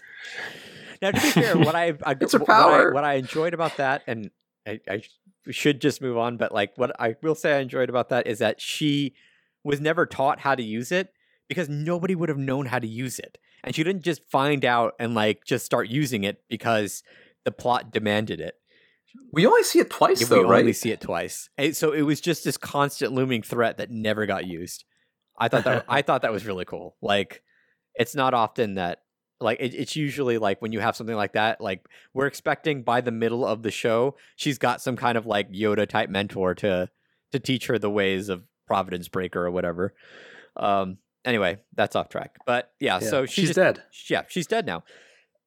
She got stabbed in the back, and her shithead of a brother stabs himself because he's a coward. And yeah, so now they're like kind of like lying there bleeding between episode 23 and 24. While I think all this time too, Shannon and Senis and the other two whose names aren't important, the other two mech pilots are fighting the last two peacemakers, SOCOM and Sis. And I think it's even in this episode that they start to take it to outer space, right? Or that's in the next episode. Yeah, Yeah, it's the last. Yeah, it's one. only the final episode. yeah. So because it's a mech show, Shades of Gurren Lagann. yeah, they have to take that ship to outer space, and they take that ship to outer space. But Pacifica is like, while she's bleeding out, her blood starts to form into like a Full Metal Alchemist type like alchemy circle. And her body gets transported to like another plane of existence where she meets Mauser. And Mauser is a girl, and she informs Pacifica that she was the one who betrayed humanity to the Peacemakers. I don't remember like if they say exactly how, but she gave them some kind of insight that helped them win the war on the promise that her brother and sister would be spared. However, that didn't happen. They both died. And so she's kind of been living as, they don't really explain it. Like, the only way I can think of it is she's some kind of essence that keeps the world together. So the Peacemakers are programs. So I assume they need like some kind of like a human input to continue functioning. So they just kind of have this stand-in that's Mauser. And so she's either an essence on another plane or like a brain in some kind of machine that they refer to when they need commands. Because she does actually give them commands at one point. Like that we see. I'm sure that she gives them other ones. But she explains to Pacifica, about the war 5,000 years ago and how she's the betrayer. And essentially all that boils down to, because like, again, they're fighting in space against the Peacemakers. Well, is Pacifica just needs to tell her something like, what was it? She tells her, I don't even remember. It's like that she doesn't like really think she's a bad person, or I don't know. It's something to that effect. Just she was asking Pacifica if what she was doing was wrong, I guess. Yeah, oh yeah, something like that. Yeah, what was kind of weird. Was it wrong for me to do what I did? And Pacifica's like, no. If it was my family, I'd probably do what you did as well. But then she follows it up with. So, go ahead. Something that, speaking of Mauser, and something that kind of I wondered about was the whole kind of looking like Pacifica. Did you get anything out of that, or do you think the designers just kind of liked the ringlets and I mean, blonde hair? her brother and sister were obviously like Shannon and Raquel. Shannon and Raquel looked exactly like them. I think it's very intentional. Yeah, I'm sure that if Browning is a geneticist who can implant a gene into the human species that will in 5,000 years evolve into something that has the ability to break AI, I'm pretty sure he can design people who will in several generations have a high probability of looking exactly like these two people, or these three people, I should say. So I feel like this is, and we'll get into this a little more later, but I feel like this is one of those things that maybe the book explains a lot better, because I can draw lines in my head to make this make sense, but I'm pretty sure that I would hope that a good writer probably already has everything set down in the novels that we can't read because they're not in English, and because our Japanese isn't at that level just yet. So what I have here, I have that Celia asked Pacifica to choose if humanity should continue as they are or not. And Pacifica stated that she doesn't want a world where people can't make their own choices. And then from there, Celia leaves. So that's one of the things too that so Pacifica essentially gets to decide, and by that token, actually that kind of just hit me. By that token, the prophecy was right. So she hits her 16th birthday, and the world as they know it did absolutely end. Yes. Well, what happened was Pacifica died 10 hours before her 16th birthday, the peak of her power. When Pacifica, I think Pacifica was supposed to die when she hit 16, and then when she died, she would destroy Celia. Just like that. But because she didn't have her full power, that's why Celia talked to her and said, "Convince me," or something in so few words, I guess. Yeah. That's kind of what I got. Okay, so it's like a god that was kind of dealing with some conscience issues or something. Yeah, well, I mean, she didn't start out as a god. She was human to begin with. Yeah. So I mean, prophecy fulfilled. It's interesting that she had to die in order for the prophecy to be fulfilled. I didn't feel like I knew that going into that last episode. I don't think it really. I mean, it does make you kind of wonder, though, what would have happened if she had turned 16 without Yeah. dying, right? Well, the thing is that the followers of... Okay, so I guess rewind. Whoever wanted her dead for her... Mauser followers didn't want her to reach her 16th birthday. Right. Because then... So after her Well, 16th prophecy birthday, she dictated. would just either keep getting more powerful or stay at that, really high power level. Or it'll dip off? No idea. Yeah, so No idea. yeah. But either way, Mauser, I guess the only hint about what would happen if she actually did reach 16. I think she was just like fully manifest her powers. yeah, probably. And I think she would that's what realize they're- that she could, destroy the peacemakers and the barriers surrounding this world. Speaking of that world, Yeah. that they're on, what? Oh yeah, Puzzle so piece? so after when Pacifica goes to meet Mauser, the world kind of gets covered in this weird white like film or whatever. But It was afterwards, very like tech, yeah. like lines. I don't know. But afterwards, like, they show a piece of the Earth just kind of squeezing back into place. Were they living on that just like up in space. piece of Earth just out in space? Like that one plate of Earth that just kind of like hung out and like how Spaceship Earth, Yeah, Carlos. that, like- the satellite. I feel like, and again, this might have just been a bad interpretation of the book because I feel like that was more just an interpretation of the fact that they were living in just a small piece of the Earth. Because if you remember all the scenes where you could see like a big dome above them, and they spoke a lot about that it was an artificial sky that they were seeing and everything. I feel like that entire story took place inside like a dome.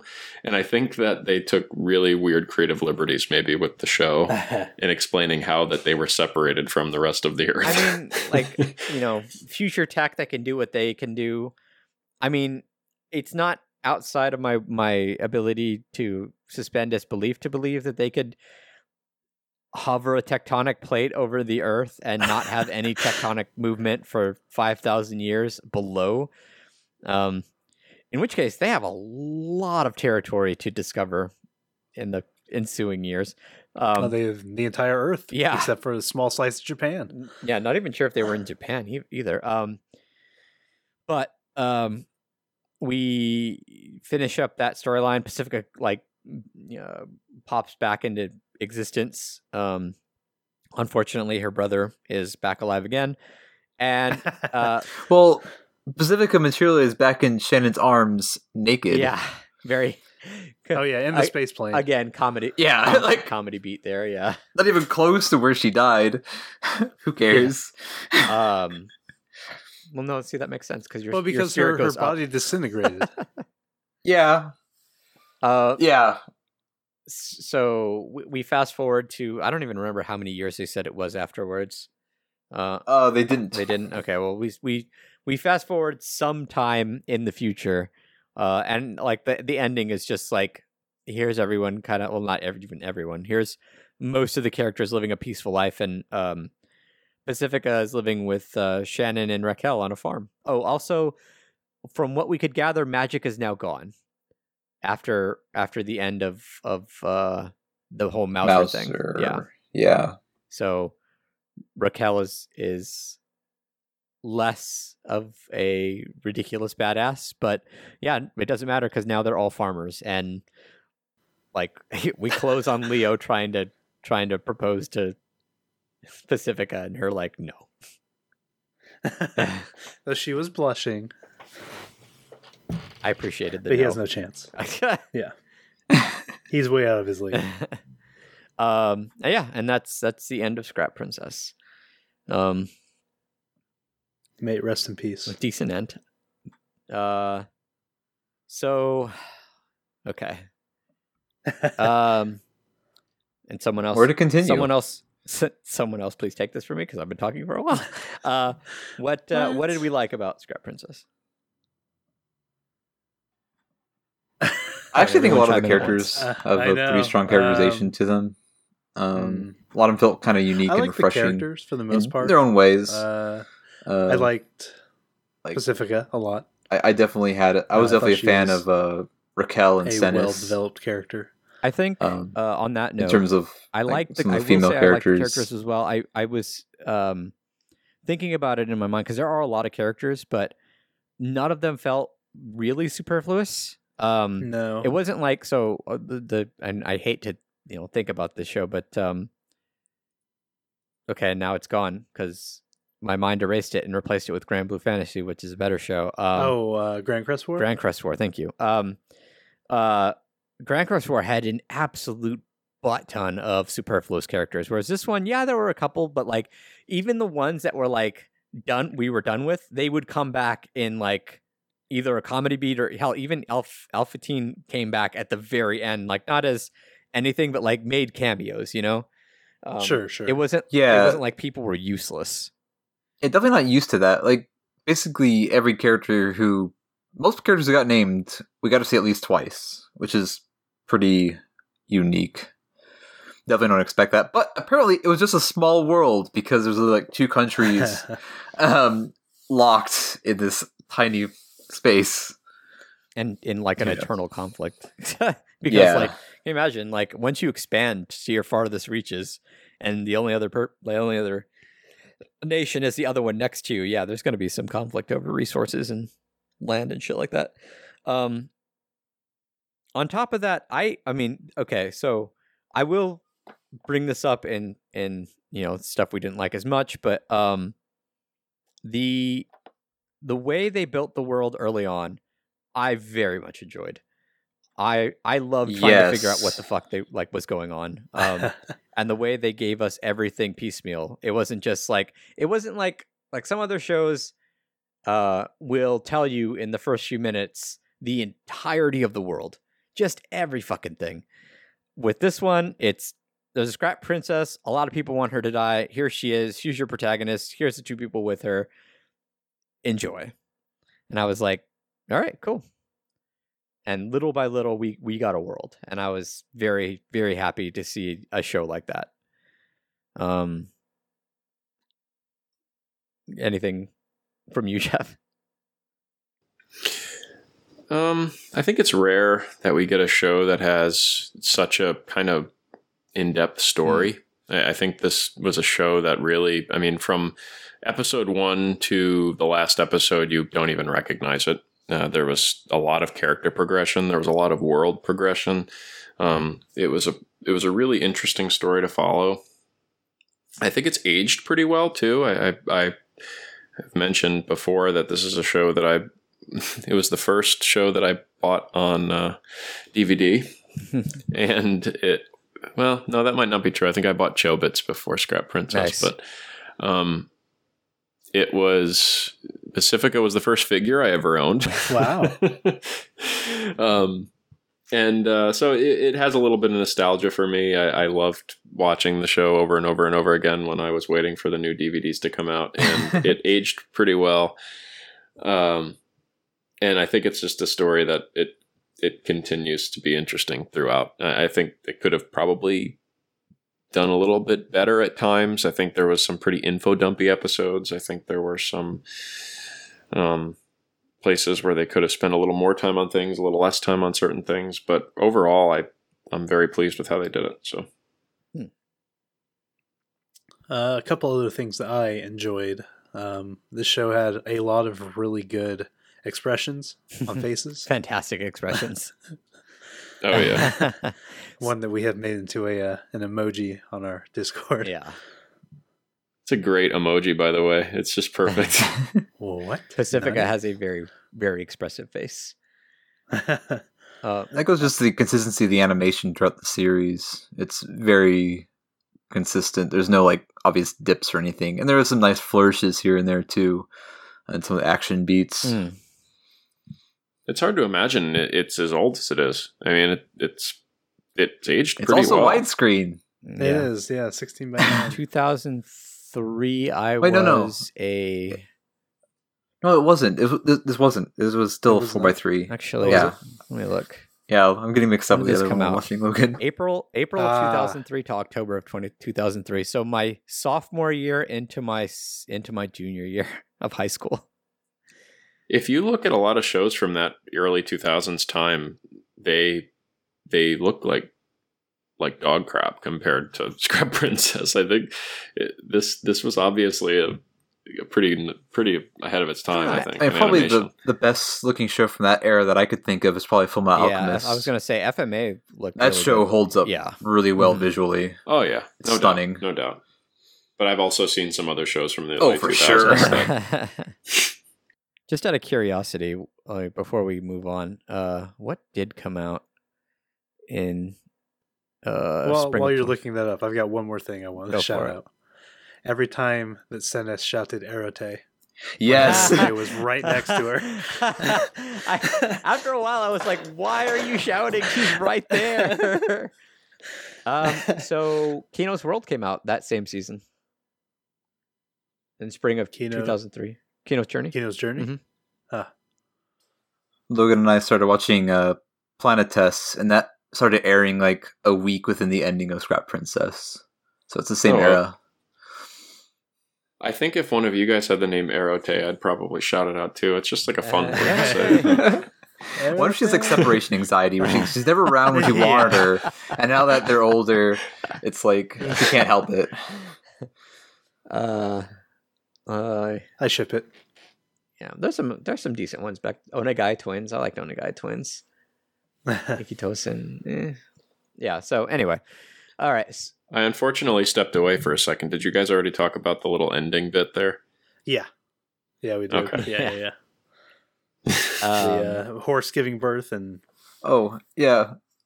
Shout out to 3 horses having names in this show. yeah. Because Pacifica's her horses are Dragunov and Makarov, and Leo's horse Parabellum, which I think I looked Solid it up, names.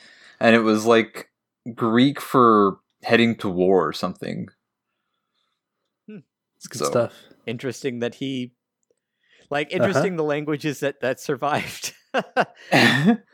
He probably has no idea Just- what it means. Just a little bit of English with dustbin, and just a little bit of Greek. Anyway, all right.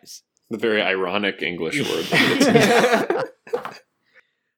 Maybe that's why they called it that, because it's just a piece of Earth floating in space. It's like, oh, this is the dustbin. We swept the shit into space. The shit being humanity. All right. So what were some of the things that we didn't like as much?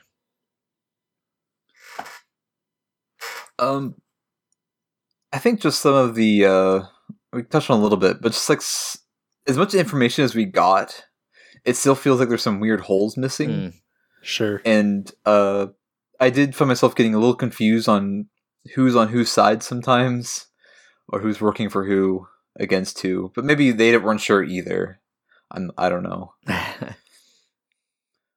The character is not the person writing it. Yeah, I should hope It was hard to the follow. characters, because if your characters are confused as you as the writer, there's something really, really wrong. I think it was hard to follow all of the kind of political connections and ties and the different people who worship different gods. And I think maybe on rewatches it would get a little better. And to be honest with you, I didn't remember a lot of that stuff from when I watched it more than a decade ago. But I think it definitely was confusing. So, like, again, having to stack this up to the only other fantasy I've seen in a while, Grand Crest War, this was miles easier to follow. There were 2 countries, there were 2 gods, period. Sure. So much easier to follow. Oh my god.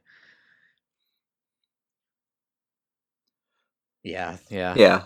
There's definitely various factions in Scrap Princess, but yeah, there's just some connecting pieces that I felt like I was just missing sometimes, or like we were talking about the motivations in the end.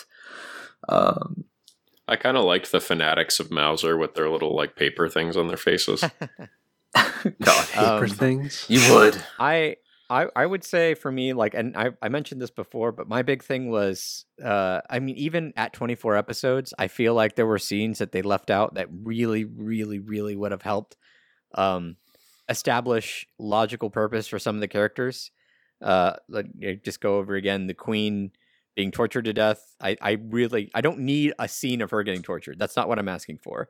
I don't need a scene of her being brutally beaten to damn near death. What I need is a scene for the reason why, because I can make those connections in my brain, but as the writer, as the writer, I would hope that I would, let the audience know why stuff is happening. Like not tell them everything, but just give them enough information. Whereas, so I'm saying, I feel like we're missing like some connecting tissue in some of the parts. I mean, it had just been learned though that that Pacifica was kind of alive not that long before then, so she probably was being punished for that. I think was the assumption. No, but like she was. I mean, she had been punished. She'd been what do you call it? She was under house arrest. But like, there's a difference between putting a royal under house arrest and beating a royal to till she almost dies. I mean, so right. Yeah, it would have been nice to at least even just a scene of her being defiant or something. Would have maybe just shown that the king was being or even just taken away. Yeah. So and a couple things, like a couple other like minor, like a few of the endings, like we said, were a little quick, and I feel like more episodes would have fleshed out some of the arcs a little bit more. Where with a 24 episode runtime, they were trying to fit, how many books was it? Like 10, 13 into 24 episodes. I mean, I think they did really well with what they had, but it really could have been better. Like, it felt really evenly paced. Like, I don't think any parts like, dragged more or sped up too fast. Throughout. It's hard to think of wasted time in the show, I think. Yeah. I'd also be a little remiss if I didn't bring up something I mentioned in the Flip Flappers episode. Came up kind of early on, but there's damn mind control in this show, because that's how the Peacemakers deal with humanity. And kudos to Pacifica for her ability her power is to stop people from being mind controlled. So I can appreciate that at least. But it's very difficult dealing with entities that can do that, especially if they're like AI. I don't know. I don't understand how that works. Magic, I guess. My one complaint is that I really could have done without the whole amnesia arc. Sure, Fury was a good character and all that, but it was just, every episode was just so frustrating for me to watch. It's just not something that I've ever really enjoyed in media, the idea of amnesia. Amnesia is kind of an annoying trope. Also, for when she got her memory back, she forgot everything. Yeah, she forgot everything that she did. Yeah. Like, what? Oh my god. Yeah. That made me feel really bad for Fury. No one's ever going to remember him. And like the only memory that anyone, the token, other people have memories of him. Like, the only people who really spent time with him outside of Pamela were Leo and Winia. Well, Birkins and Raquel. And like, they seem, they spent, I mean, but yeah, but the two who spent with most time was Leo and Winia. Spent quite a bit of time with him. Yeah, and you kind of think of this guy as his past. He kind of resembles something of like a CIA agent of sorts that doesn't have connections anymore because he had to give them all up for his job. So he really did die alone. And he's only 18 years old, and he joined the military 3 years prior. So he's a child soldier, basically. I mean, it's medieval. It's not. Yeah. It's not uncommon, I know, but it's just like he'd seen so much, and his character really reflected that. How kind of, I don't know, done with most of the world he was. I think that's why I liked him. That's why I liked him, and that's why I was for a long time hoping that we would see Doyle come back, but we never.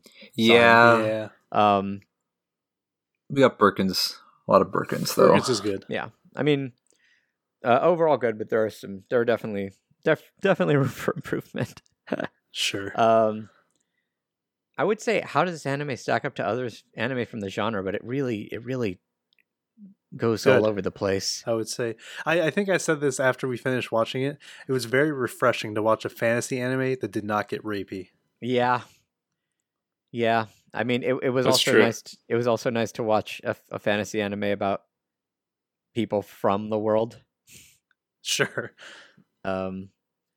You mean I don't this, know. They like, were reverse transported isekai? to Yeah. above the world. You know what? It's still the world they were born into, and they stayed there the whole time. But aliens, though. You know what? I actually will say this. I miss Aliens now. I kind of wish that would come back. Like, I don't care if it Like comes the franchise? No. Actually, you know what? That'd be an amazing anime. Anyway, yes, I actually kind of do miss the franchise too. Thanks, Logan. Now my head is problem. entirely stuck with aliens. Anyway, no, I mean like aliens in anime. You know, like I mean we did Oh, have like okay. some of it like with Darling in the Franxx, but that's not what like I mean like just Like serious aliens. or not just not like even just Alien serious Threat. ones, like where it was like kind of a thing where there was like a lot of them. Like you had serious alien type shows, but then you'd also have like Cat Planet Cuties, which I really love. Yeah. So just like you know, like The Banner of the Stars, though. I mean, there's a lot of like, do we have any this season about like aliens I from think outer space? there is one space anime. I don't know if it has aliens. It's like Robi Hachi or something like that. Watch Planet with. I'll eventually get to it.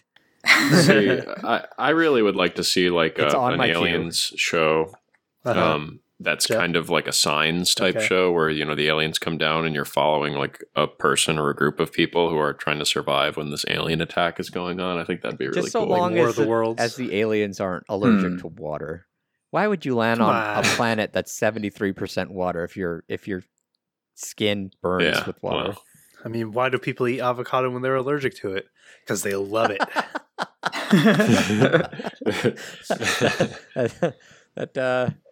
That sounds like No, I'm not talking about myself. No. I had a feeling it was oddly specific. It's okay, man. I love avocado too. I get it. Oh, another show that's kind of, I think, a show that can fit into a similar kind of vein to this one is Moribito. Oh, Mm. Serie no Moribito. I made that connection at one point when I was watching Moribito. I was like, this seems familiar. I think the scope of the show is much different, but I think the whole Because kind of there's like a protector of- prophecy. There's still like a person of interest of being targeted by assassins Mhm. with a protector with them. There's like a mythology. There's definitely, if you like Scrap Princess, I think Moribito is probably a good one to go to. Moribito is such a good show, and the like 3 fight scenes in that show are amazing. Balsa is a badass. Oh my Just god! saying. Like one of the best female characters ever. She's a real You know what I badass. just realized What? we never got into for the listeners. I don't think I ever said this. Sizz and SOCOM die in the last fight. Oh yeah. I totally I die. never mentioned that. I just realized I never once got to it. Also, deaths that just kind of happen. Yeah. Like all the peacemakers just kind of Well, die. I mean, there is like a little bit of a No one's gonna mourn them. what do you call it? There's a little more feeling behind Sizz's death because you know Shannon kind of realizes. It's still over quick. I mean, Oh, yeah. like she says sorry in Sin's voice, which I felt was kind of a cop out. But yeah, But anyway, yeah. There was that kind of feeling that Sis still had a bit of sin in her. I don't know. But hey, Stennis and company killed as many peacemakers as Shannon did. So kudos to them. Yeah. Kudos to the Giad Empire. That ancient tech, man. Oh, kudos to that specific faction of the Giad Empire. So yeah. You know what? I'm just gonna roll this question into. So what would we rate this show? And just rolling this question into it, would you recommend this show and to who? oh man. So I think I'm gonna give Scrap Princess a 3 out of 5. It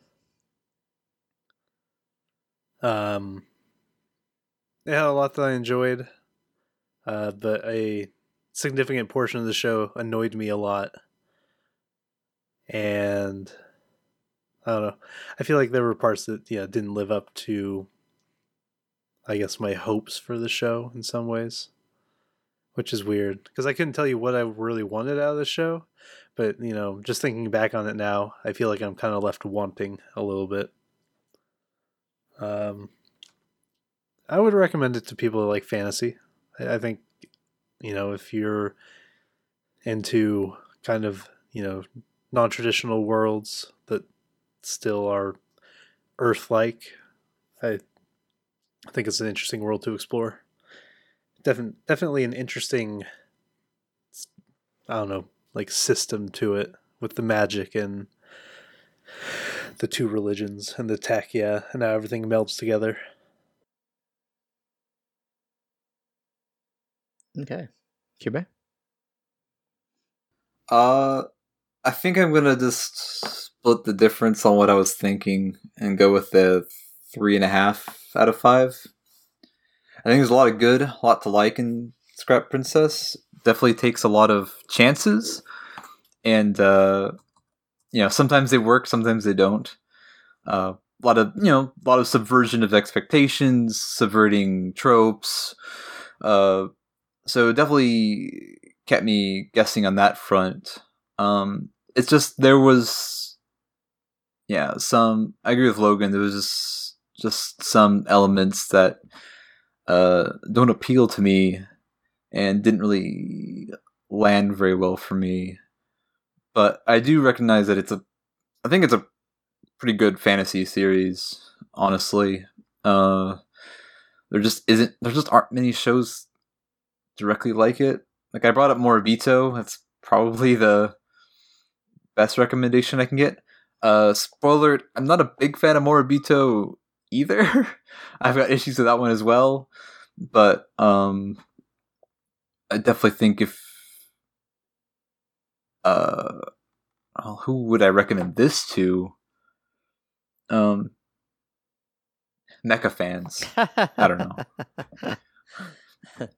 And just don't tell them there's mechas in it. Say wait for it. I mean, your mom liked this one, right? My mom really loves Scrap Princess. But maybe I can actually talk to her about it now. Yeah. Oh, she'd seen it before.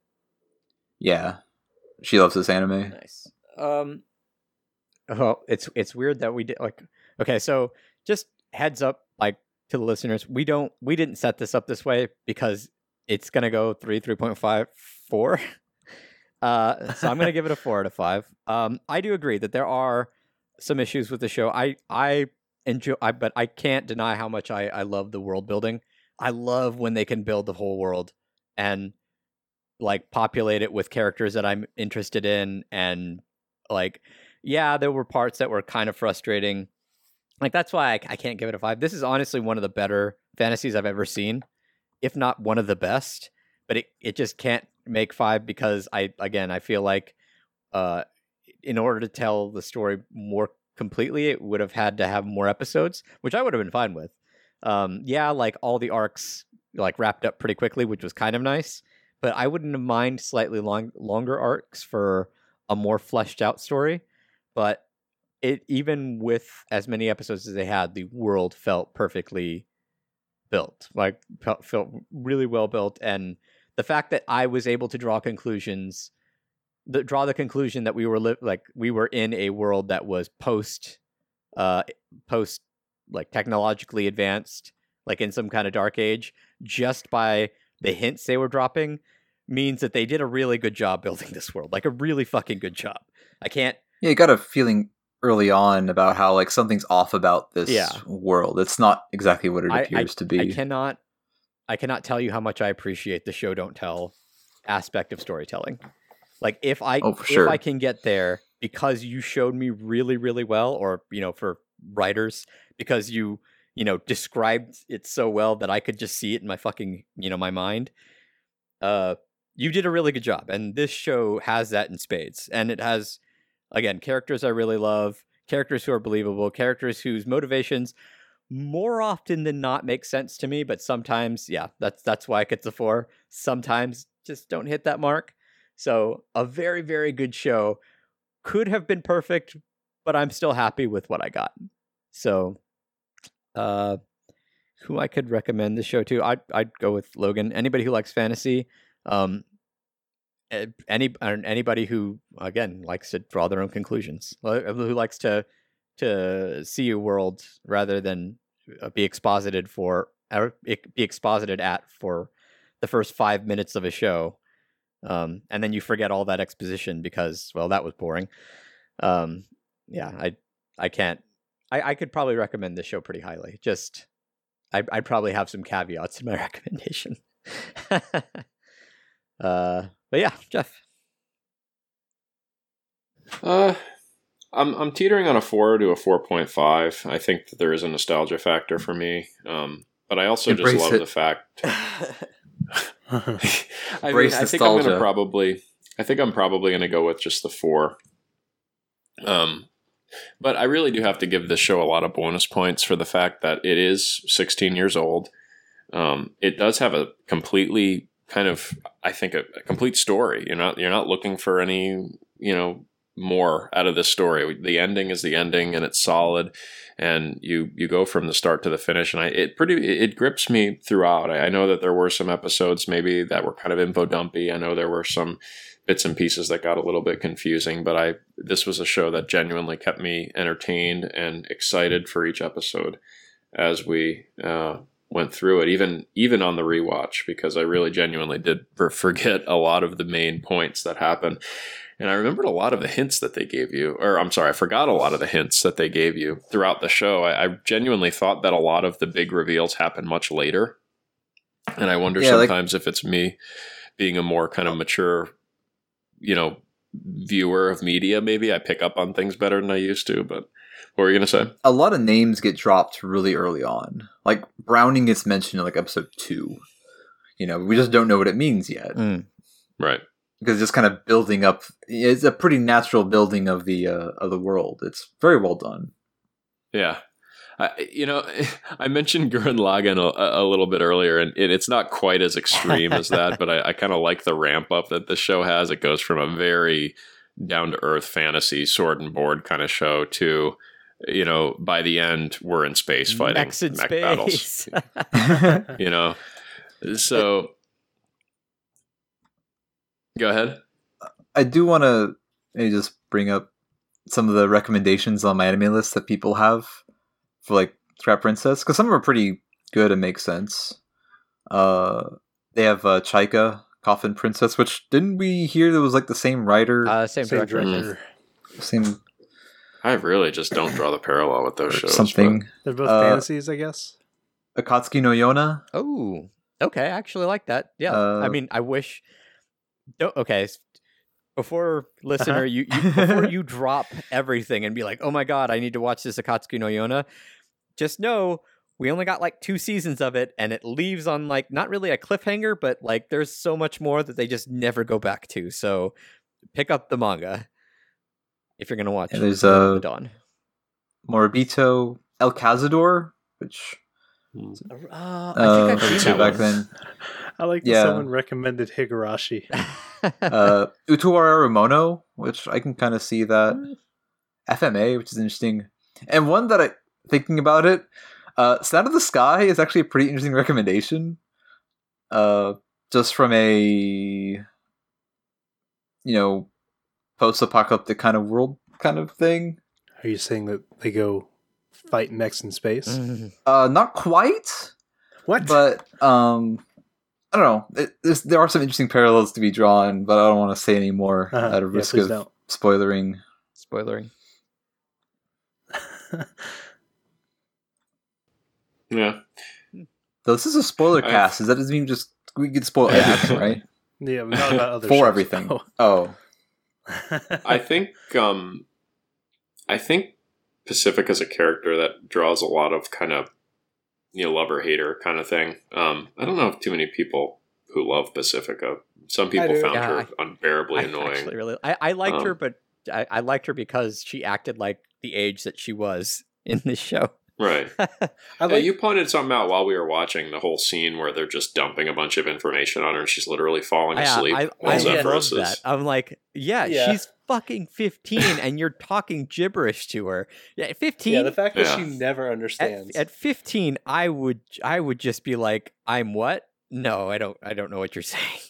It would be like if people pulled you in and were like, because you knew you were like the chosen one or whatever, and then they started speaking Latin at you, and you were like, Yeah. what? No, what's wrong Yeah. with you?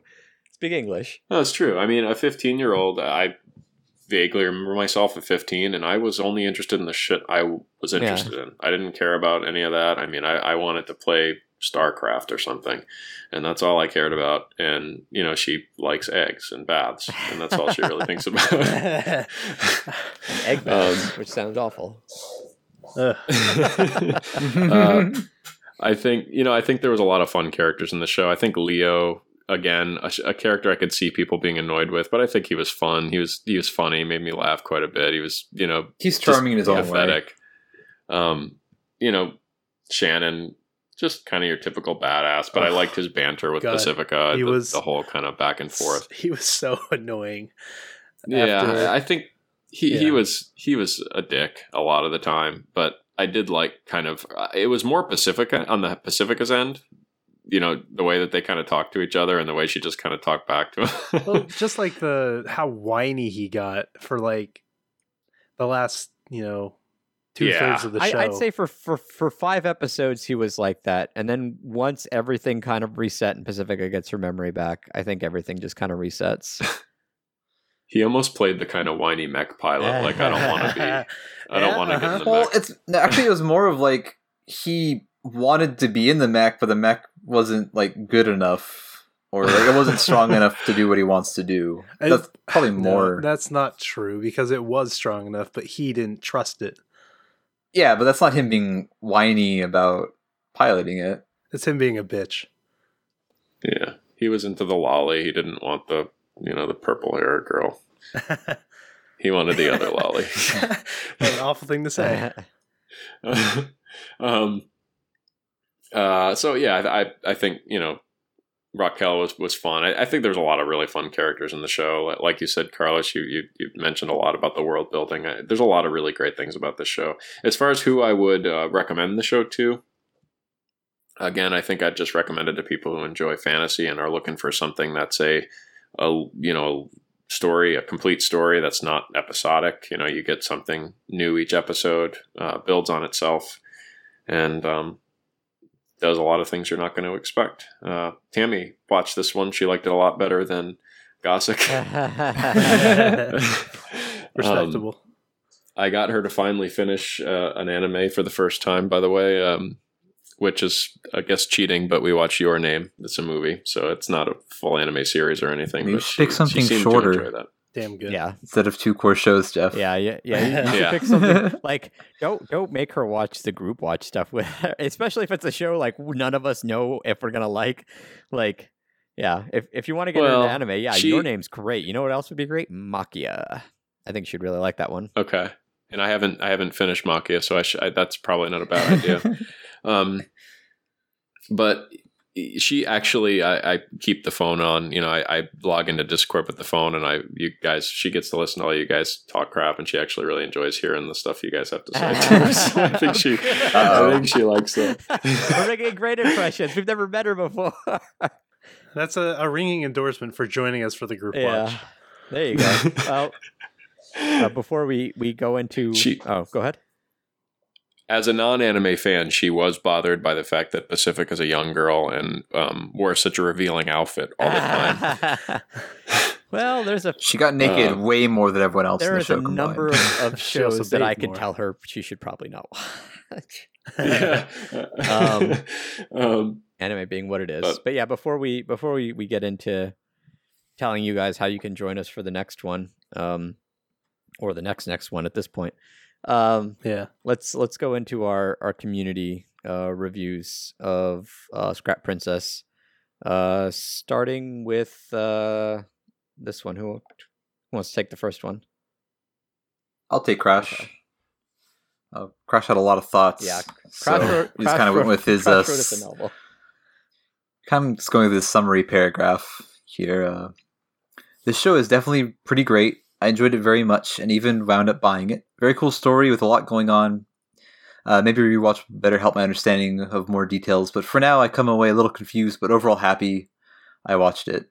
I have a thing for early 2000s anime, and this shows me why. Cool stories mixed with great characters and some cuteness. 3.5 out of 5. Solid. Yep. Yeah, and if you want a more in-depth breakdown of Crash's thoughts, More definitely go read specifics. his essay in our group watch chat because it's pretty good. Mm-hmm. Yeah. It's very thank you, insightful. Crash. Thank you, Crash. I'll take All right, I'll native. take, oh, it's a fight for Logan, native. You want Oh, no. fight for native? All I'll right. let him hear We're that. gonna rock, paper, scissors. You want to get the video? Okay, on? yeah. Rock, paper, scissors, go. All What'd right, you do? you can have it, Logan. Okay, You thank want? I did paper. I did scissors. Awesome. Native gives it a 4 out of 5, saying, I was going to write a long-winded review, but Crash stole all my thoughts before I had a chance to think them. Anyway, just so I can add something, I'll say that the show... Wait. Oh, okay. I see. I'll say the show is a 4.5 out of 5 when it focuses on the world reacting to the existence of the Scrap Princess. It's maybe a 3 out of 5 when focusing on how Pacifica reacts to the existence of the world reacting to the existence of her, or when she bathes or something. Double anyway. After a long and careful analysis, I've deduced that Scrap Princess is both a 4 out of 5 and not a ripoff of Evangelion. Hashtag everything is Eva. Hashtag the theory of Eva thing. Hashtag this bit will never get old. I would say out of all the shows we watched, this one's the closest to being Eva. Yeah. I mean, because there are mechs in it, sure. Yeah. Well, and Shan and Shinji, so. No, not even close. Okay, so next is Ayu. Yep. He says, I really enjoyed Scrap Princess. I thought it was an interesting world and some overall pretty strong characters.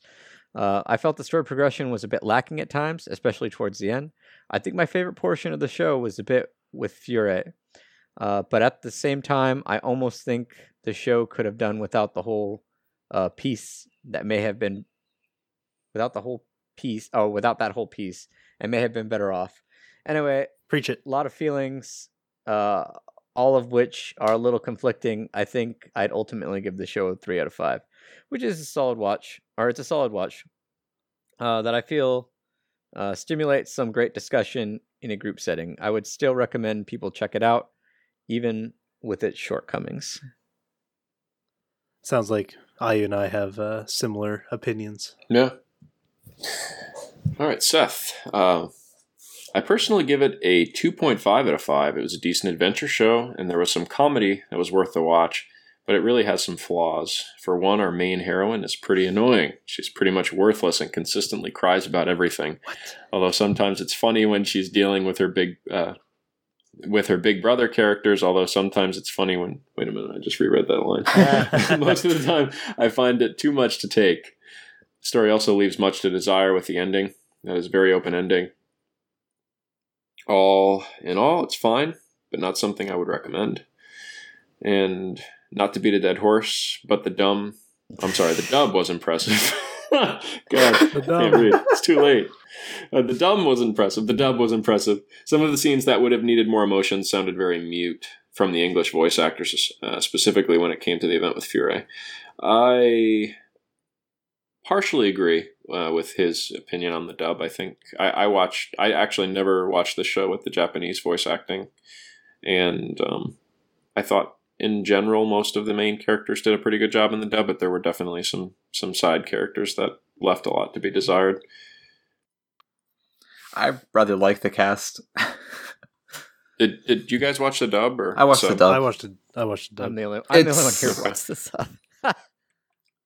For me, like, the dub is full of who's who of early 2000s anime voice actors, and so there's a lot of nostalgia factor with me just for hearing certain voices. It's, it is what it is. I can't separate that from my thoughts, really, so... I think we also go back to early 2000s was a time when good dubs were pretty hard to find. Anime dubbing was pretty abysmal back then, so... Cool. I think Seth maybe found a lot more a problem with Pacifica. It looks like the annoying. I can see if you don't like Pacifica, they'll bring down a lot of your enjoyment of the show. Yeah. I'm surprised the open-ended story ending. I disagree with that, but I'm feel not like sure. Go ahead. Yeah, there's not really much else for them to do. I mean, I would have loved to have seen them kind of maybe explore what the world is like now, being reconnected and going out into it again. That would have been an interesting, fun thing to do. But the story itself isn't really interested in that. Sure. Yeah, it's the whole like, are you showing the most interesting time in your characters' lives? If not, why aren't you showing us that time? Like seeing the rest, like the world, yeah, but like our main characters are now farmers. yeah. I'd like to see the Winnie Chris spinoff where, Winnie Are you all right? stays at home and... I'm sorry. Huh? Are you all right, Logan? Did something drop? I'm sorry, I heard something. Oh, that wasn't. I think that was Jeff, not me. Oh, my bad. Yeah, it was me. I just dropped something. Sorry. But I did just find a screen cap that I've completely forgot about, and we See, have to I know. talk I about heard you this. say something, and I heard something drop, and I'm like, "Oh shit, is Logan okay?" My bad. I posted the screenshot in our Anime Arcade chat. Oh, The sealed world has gone into autistic mode. But why? We all have to do our did they say best this dub in the dub impression or of no? this. Yes. Okay, so they did. did say that in the dub. Okay. Yeah. Yeah. Why autistic mode? I Why don't know. Why that? Why not? I feel like I've anything heard else? that phrase used in anime before, and I'm trying to remember where, what context. It might have been Ghost in the Shell. It's like when they're going, like, diving into the net or whatever, and I think autistic mode is like when you cut off like all communications or something in the net, something like that. Like I've heard that phrase used before in anime, Yeah. so it didn't really surprise me at all, I guess. Interesting, too. I think at this day and age, that would probably not fly. No, but for sure. back then, autism was not anywhere near as, much of a thing as it is now. So at least the term wasn't used like it is. Okay, sorry for that little tangent No, there. I like it. So, combining all the scores, doing the math, the final score, the overall score, is a 3.5 out of 5 for Scrapped Princess. Not bad. That means I'm right? So that matches my score. Crash I and guess me are the so. correct ones. Yeah, I guess that's how that plays out. But yeah, so I mean, decent show, worth the watch. Go check it out if that sounded interesting to you. Although I'm not sure why you'd listen to a spoiler cast. But please keep listening. I mean, Please. yeah. I shouldn't have tanked our podcast like that. Yeah. I'm not sure why you're listening to us, but please keep listening. Yeah. Yeah, and we will be doing another one of these. As a matter of fact, we will know pretty soon what the next show is going to be, but you'll probably know before us, for reasons. Mhm. What are the shows in late? We're probably gonna wrap that up by the end of this week, but we won't start a new one until After AX. yeah, like the week after AX, I want to say. Which, So what's in the I don't running? know if this is even... Huh? Yeah. What's in the running? What's in the running? Yeah. Give me 1 second to pull up the Google Doc for it, and I'll tell you right now. Here. They must be in order, just like top 3 or something. Okay. Oh, you want? Okay. Well, that's going to be different. So what's in the running right now? Top 3 are, And Yet the Town Moves. Is that Good Job Club? If I remember correctly. GJ Club, is yeah, that I think what so. that is?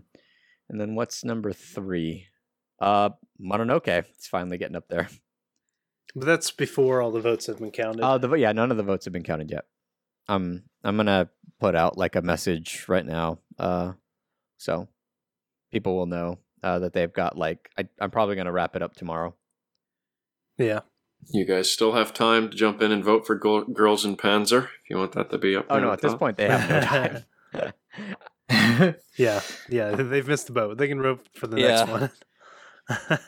We usually take 2 weeks off between shows anyway, so this works out. Not always, no. Well, 1 Not to 2 usually, weeks. actually. I don't think we've ever started up immediately. I'm pretty Early sure on, we used have. to. Doesn't Yeah. matter. Yeah. Anyways, I think that's going to do it for this one. Eric, you asked me earlier how long you thought we were going to go. Yeah, you pretty much called it. Pretty close to my Maybe estimated time. a little under, but A little under. I said 2.5 hours. We're at 2:17. So not too bad for us, honestly. You guys impress me. You always do. Thanks, Jeff. I if you- always way underestimate. I'm like, oh, it's going to be like maybe an hour and 15 minutes. Yeah. 2-core Yeah. show. Yeah, I've I'm learned. surprised it didn't take longer than this with 2 cores. Yeah. I feel like we did gloss over kind of a lot of the small stuff. Yeah, But that's fine. it's That's worth for it. you to go discover, listener. Yeah. Yeah, we could have talked a lot more about the bath scene, I think. which Which one? Which one? Yeah, there you go. If you would like to get into the Discord where you can talk about bath scenes with us, you can find us on our various social medias. We are on Twitter at anime_arcade. We are on Facebook at facebook.com/animearcade. We are on Instagram at _anime_arcade. Check that out for sick Anime Expo photos. We're on this thing called email. You can email us at mail.animearcade@gmail.com. And we have a website, animearcade.net. Hit us up. We'll get you in the Discord. You can check out our new fancy roll system. So you can hear about the stuff that you want to hear about. And yeah, I think that's going to do it for this one, unless you guys got anything else. Keep us in the top 1,000 hobby podcasts in North America. Yeah. Macedonia, we see you. We love you. Oh God. You know what? Okay, that's- Setting decent goals here. Yeah. Baby steps, Baby right? steps, indeed. Baby steps. Okay, until next time, thanks for listening. Catch you next time. Bye.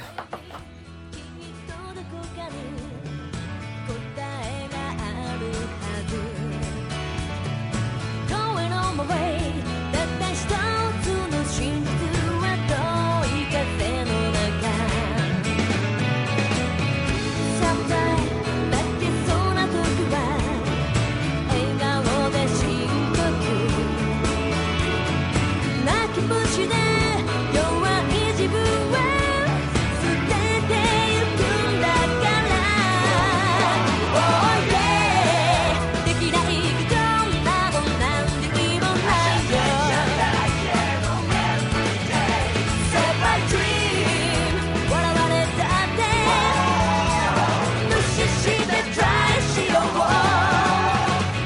地平線に向かう雲いつか追い越すその日まで夢を乗せた翼は Oh ずっとKeep on 羽ばたいてくんだ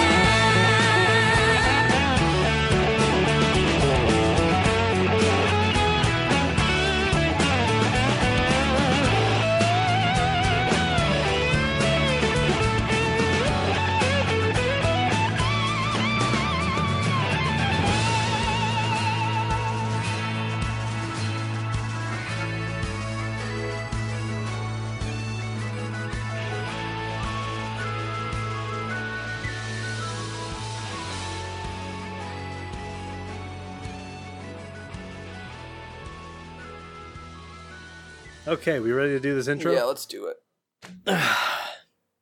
Should we shut up for like 10 minutes or 10 minutes?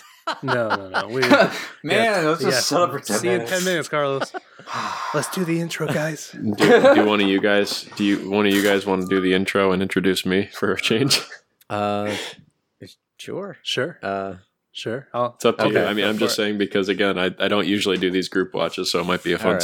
surprise. yeah. Okay. What? Shit. Okay. So this is going to be episode 101. Is it? Let me see. Let me scroll. I up think in that the was chat what you here. had, yeah, because AX was going to be Yeah. 100. Yeah. It's going to come out after that.